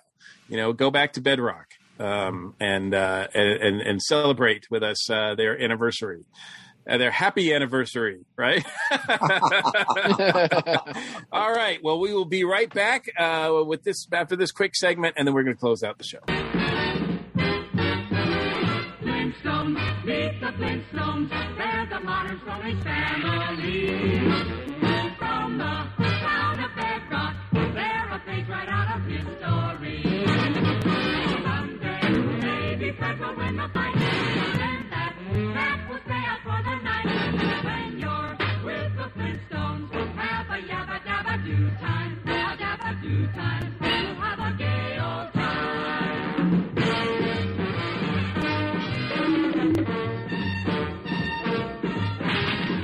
We'll have a gay old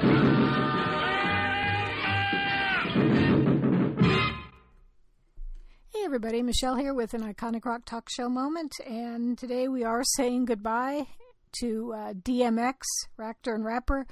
Passed away Friday, of course, April 9th, the week after suffering a heart attack, allegedly, I'm not sure that's been confirmed, allegedly due to a drug overdose. His drug issues, his legal problems, his times in prison, as well as his career highs and lows, all very well documented. And his former publicist did a story on Instagram and said people always asked him about his regrets. And DMX told him if he had the chance to do it all again, he would not change a thing. He did not want sympathy. He was somebody who lived life to the fullest and enjoyed living life to the fullest. I saw some stories since he passed that kind of prove that. Saw something with him dancing at an Albanian wedding. Don't know how that happened. Saw a cute story from Gabrielle Union who said how much he enjoyed watching Golden Girls reruns in his trailer on the set of Cradle to the Grave, and they used to watch them together. So, like everybody, a complex and unique person, and we bid him goodbye. And things are still kind of weird with the pandemic. Record Store Day is happening this year, not once, but twice. The drop dates are Saturday, June 12th, and again July 17th. As always, they have tons of stuff, something for everybody, so you need to go to the website, recordstoreday.com, check out the list, see what you're interested in, and this time be sure to check the date on the list so you're not at the store on the wrong day. Some of the things that jumped out at me when I was looking at the list, the acoustic album from Prince, The Truth, picture discs for The Cure, Faith and Wild Mood Swings, The Replacements, outtakes and alternates from Pleased to Meet Me called The Pleasure's All Yours, a picture disc from The Best of Judas Priest, the first vinyl release of Warren Zevon's Preludes album on Sky Blue vinyl, box set with a book. That was the album of his treasure trove he left behind of demos, unreleased tracks, rarities. There's country stuff, Tim McGraw, there's Sublime, St. Vincent, there's live stuff from the Ramones, Sinead O'Connor, Richard Pryor. So much stuff. Go check it out at recordstoreday.com and then get to the store one or both days. That's it for this week's Iconic Rock Talk Show moment. We'll catch you next time. Ya no hay orgullo, no hay esperanza, solo desolación. Vamos a volver a la vida. Coming to us from Buenos Aires, Argentina, Lucas Zoppi's film, Dominion Evolucion, is a selection at this year's Miami International Film Festival. Lucas, welcome.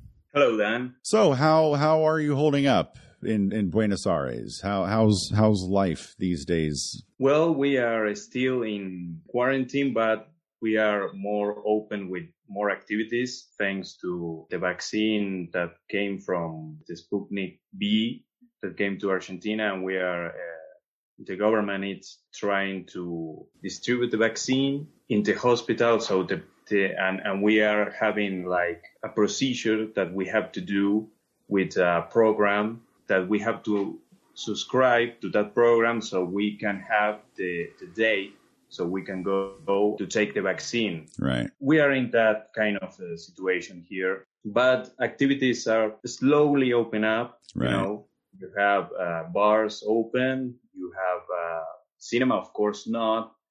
Theaters were open because of the summer time, but a few artists were getting COVID, sadly, right. And they have to close again. So it's very difficult, you know, to open up a theater and the artists to get COVID and you have to close again. Right. And we are trying to get the vaccine as fast as we can, but we also understand that the process of all the population to have the vaccine is very slow, and right. They have to take care of themselves, and also they have to take conscious that even the vaccine is here, the COVID is not gone. It's right. Even those that take the vaccine have to take care, because you can take the COVID to you and to contage to you can still spread it. You can, even though you have the vaccine, you can still spread COVID. Exactly. And it's apropos that we're speaking about this because your film, Dominion Evolucion, kind of tackles some aspects of Yes. this crisis. Could you walk our audience through? Give us a brief summary of your film. The film is about a scientist that is infected with a virus, and he's locked up in his laboratory in 2050 in Argentina. And he's really desperate to find a cure by himself because he doesn't trust in the Rosum Corporation that claims that already have the cure. So what this scientist, his name is Victor Bertom, is trying to do is to, as I said before, to find a cure by himself, but he runs out of supplies. So he asked himself, should I have to die with my own ideals or accept this strange vaccine that I don't trust? Right. Because I didn't make it by myself. Quizás no tenga otra opción. So when that happens, an agent from Rosum Corporation arrives to his laboratory. There is where this character must to take this difficult decision. Right. And well, what has happened then is that he finds out that the person that had the vaccine that is from this Rosum Corporation is beyond a human being. Actually, it's more like an inhuman being that is pretending to cure humans. And that is one of the things that this film deals, is that appearances can be deceptive in that way. Right.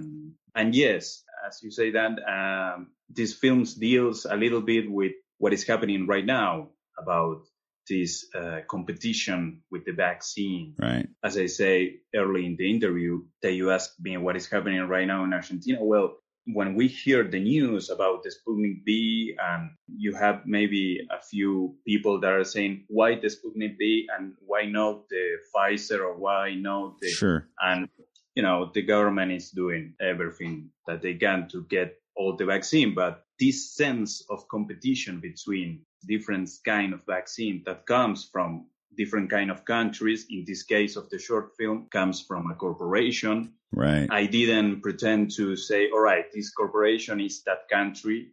Sure. Far from that. Sure. I say, all right, a corporation because it doesn't have a flag. And that deals kind of with what is happening right now, this sense of competition with the vaccine. And the crazy thing is that I made this film back in 2016. I wrote the script early that year.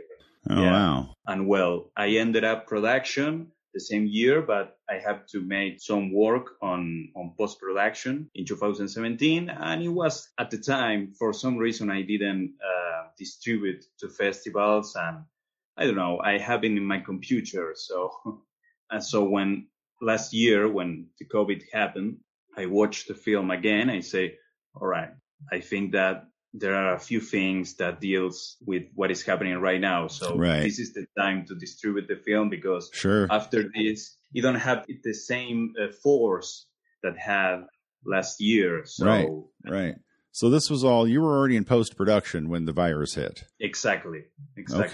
Okay. And I made a few some few changes in post-production. And when you do this kind of short films, and it takes so long to get distributed, you watch again and see different things and say, all right, I have to change this because this doesn't work. So that was it. That was the Dominion evolution that is current today in the film festival.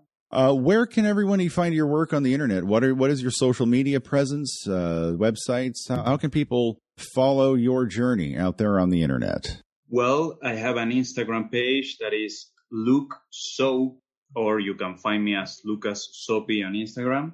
And also, the Dominion Evolution have his own Instagram page. I have an IMDb account, so they can find out the journey of this short film, all the awards that have received last year. He have his own webpage that is also Dominion Evolution. You can find me on Facebook, and there I made a few. Before this short film, the short film was made in a period where I was a film student. Okay. I studied in the university here in Buenos Aires, and we made this short film in that period. Right. We were all students back then, and we have the big challenge to actually do a sci-fi film without having much of experience with this. The sci-fi is always difficult to do. It's like one of the genres that is budget-wise and all that. Yeah, exactly, absolutely. Exactly. And we made this film with $704 at the time. There you go. Well, it looks like you made it with $700,000. It's a wonderful looking production. I can't wait to see the full version. That is Dominion Evolution by Lucas Zopes. Lucas, thank you very much for joining us today. Thank you, Dan. Thank you so much. Welcome to A Geek Girl's Take. I'm your host, Angela, and this week this Geek Girl is talking about Godzilla vs. Kong. Giant monster movies are always up there on my list. A movie where two monsters fight and there is a light storyline as well. That is exactly what I was expecting with Godzilla vs. Kong, and that is exactly what I got. I had a good time, and I enjoyed all the monster fight scenes, some of which never really seemed to care about the laws of gravity or physics, but who cares? It's two giant monsters fighting. I even, to a point, enjoyed the non-monster parts of this movie. I enjoyed the Kong human storyline way more than the Godzilla human storyline. I just felt more for those characters, and I thought the little girl was adorable, and I am so happy that Kong was protecting her at all costs. I also enjoyed the opening credits, talking about the other monsters and how Godzilla and Kong got to be the two dominant monsters on the planet. I do wish we could have seen some of those fights too, past just the clips from other films that they showed, but it was still really cool to see that kind of like basketball bracket style monster fighting, because I do love seeing me some monster battles. I do wish they had connected the movies a bit better though. I guess the guy who was plugged into the Mechagodzilla was supposed to be related to Ken Watanabe's character from the earlier Godzilla films. So I do wish that stuff like that was at least, put in there a bit better with a good one-liner or a little bit more clear. But overall, this was an enjoyable film to sit back and just have fun with. Well, thanks for listening to A Geek Girl's Take. What will I talk about next week? Well, you're going to have to listen to find out. Everyone these days could use a little support, and your friends at the ESO Network are no different. With the ESO Network Patreon, the cool thing is when you help support us, it's you who will benefit. With 4 tiers starting for as little as 25 cents a week, you can listen to some of your favorite network podcasts early, hear exclusive content, maybe get some ESO swag, or even possibly take a shot at the geek seat. All you need to do is sign up at patreon.com/ESO Network.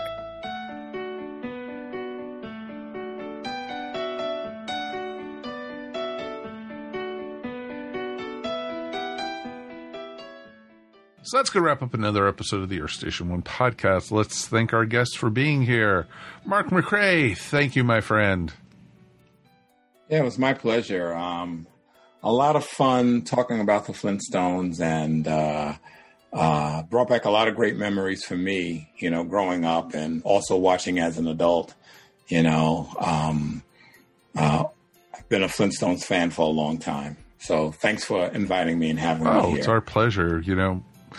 You two, actually, the two Marks are like our go-to cartoon people. So it's pretty awesome. And, we're going to be doing more cartoon stuff. Do not worry. Us, cartoons, it's a given. It's a pretty much, so it's pretty awesome. So anything you want to shout out about, sir? Yes. You can check out the Best Saturdays of Our Lives podcast on the ESO Network, where I host the show with the awesome Dan Klink. And I am also a co-host with Dan Klink on Thunder Talk as well. So you can look at Best Saturdays as an 8 o'clock show, and Thunder Talk, you might hear me curse, maybe in the 11 o'clock show, as an 11 o'clock show. You can follow me on Twitter at McTeasol, MCTBSOOL, and on Instagram as the Best Saturdays of Our Lives. And you can also check out my website at tvsool.com, which are the initials of my book, The Best Saturdays of Our Lives. So, yeah, all those places. That's awesome. That is really awesome. And here I thought you had the TBS because you used to work with Turner. So, yeah.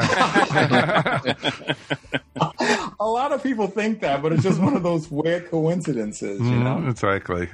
So that is awesome. Well, thanks for being here, sir.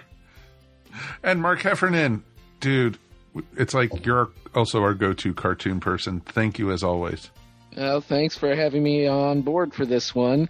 I don't have a podcast to promote, so do you have just something to shout out about or something that you're? I just wanted to say I do appreciate Mark McRae's podcast. It's very, very good. As a listener, I can say it's one of the best podcasts about animation out there. I hope, Mark, at some point you're going to do a show on the video game cartoons, because that's one I'm looking forward to at some point. Oh, my gosh. Your wish is coming true, because we just recorded a video games cartoons. So we recorded part 1, and we're going to record a part 2. Just a quick preview: Atari stuff first, and then Nintendo second, and how the game releases kind of push the Saturday morning strategy. So it's coming. All right, I'm looking forward to that. Awesome. Yeah. Wow, there's a lot to touch on those. A ton of those. That's very awesome. So, Mr. Mike, we made it through another one, sir. We did, and as always, it's my pleasure. Anything you want to shout out about, sir? Yeah, something which is unfortunately not my pleasure. But I know where you're going. Last week, we, ESO Network family, one of our good friends of the station, Derek Ferguson, passed away suddenly, very unexpected. He's a writer, frequent Facebook poster, podcaster. Man was everywhere. And it's a big loss, big shock. We're all still processing it. But I was looking, and I know he's been on. We had him on the show several times from the early days. We're celebrating our new 12th season, right, on this show, 12th year, whatever. Mm-hmm. And he's season been there. 12. Yeah, he's been in there. He was on. He was in the Geek Seat in episode 120. And oddly enough, the last episode that he was on was episode 203. The subject was surprising deaths in fiction, which I think is just very strange looking back on that now. And I just am cursing myself because we didn't have him on more. He was always a great guest. And even though I never met him personally, through his Facebook group, which I still can't pronounce the name of, Yusuro Miro or something like that. But I saw posts from him every day. He was a very caring and concerned individual, very intelligent individual. And his legacy, especially in the neo pulp, current pulp scene, is enormous. Like his legacy is enormous there. And he will definitely be missed. It was a shock to everyone when I think it was his wife who announced it on Facebook, and everyone at first thought people were joking about it, and he died very suddenly. It wasn't like he was sick or anything. It was just. I know he had health problems. Yeah, but there was no. You're right. There was no lead up. No, it wasn't like he even had COVID or something, or something, that he had cancer, poor Mark. But no, Derek was gone, just like that. And it shocked the heck out of us.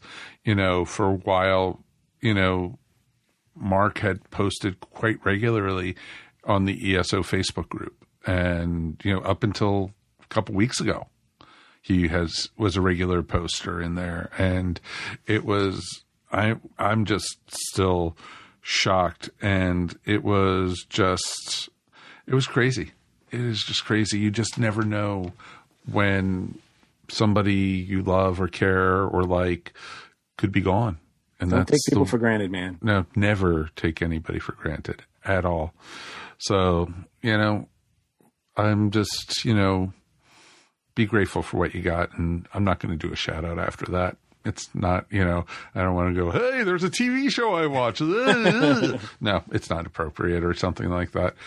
It is important to note that there's several people that I know that are working on honoring his legacy with programs, with writing programs, with awards, et cetera, et cetera. So his legacy will continue. But it's unfortunate that we lost the guy. And yeah, all I can think of is how many missed opportunities we had. Like, it's been way too long since he's been on the show, et cetera, et cetera. But I know we never met in person. But you know what? That's like you said, Mike. It's just don't take people for granted. No, don't take anybody for granted. And or anything for granted in life. And it could be over just like that.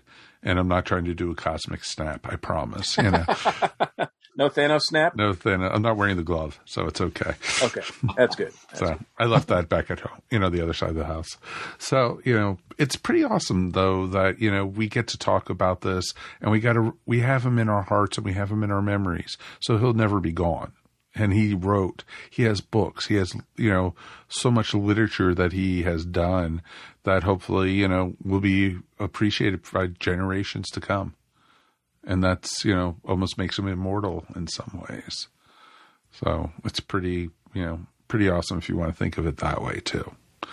So let's wrap up the show now. And, we're going to be back again next week.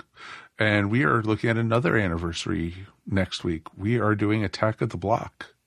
So it's the 10th anniversary already of this one. I'm shocked on that. It feels like it was just yesterday that this came out. And, but then again, it feels like it was yesterday we started episode 1 of this show. So, and some people say we haven't gotten much better since episode 1. So it's okay. So it's pretty awesome. It's going to be a lot of fun to talk about the 10th anniversary of that. And, there's a lot of interesting actors in this one who've gone on to many different things. One fought stormtroopers, others drive the TARDIS. It's pretty awesome. So it's going to be a lot of, interesting stuff to talk about. So with that being said, thanks for listening to the Earth Station 1 podcast. We're powered by NSC. You can find them at nsclivetv.com. Remember, you can find Earth Station 1, though, wherever fine podcasts are found, including now Amazon Music and Audible. Please subscribe and tell all your friends about us. We're available, wherever great shows are found. You look up the great shows, down in the subnotes is Earth Station 1. So you could definitely find us there. On behalf of myself, Mike Faber, Mr. Michael Gordon, of course, Mark McRae, and Mark Heffernan. All the marks.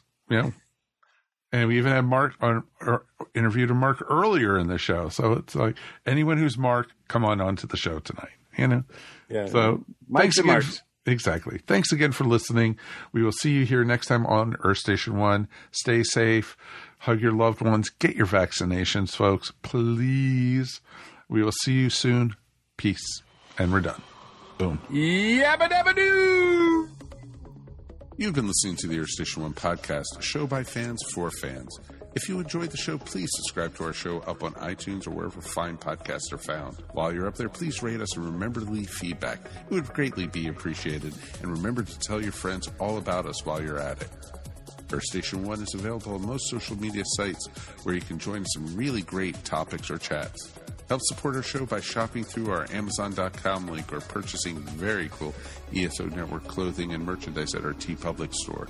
Links to both are found on the top of our ESO Network webpage. Become a patron of the ESO Network by backing us up on Patreon for as little as 25 cents a week. Go to patreon.com/ESO Network to sign up. We want to hear from you. Please write us at earthstation1@esonetwork.com or call us at 404-963-9057. Thanks for listening, and we'll see you next time here on the Earth Station 1 podcast. Peace, and we're done. This has been a broadcast of the ESO Network. Be part of the crew and help support our shows by donating to our ESO Patreon or by shopping at the TeePublic store, which can all be found at www.esonetwork.com. The ESO Network, your station for all things geek.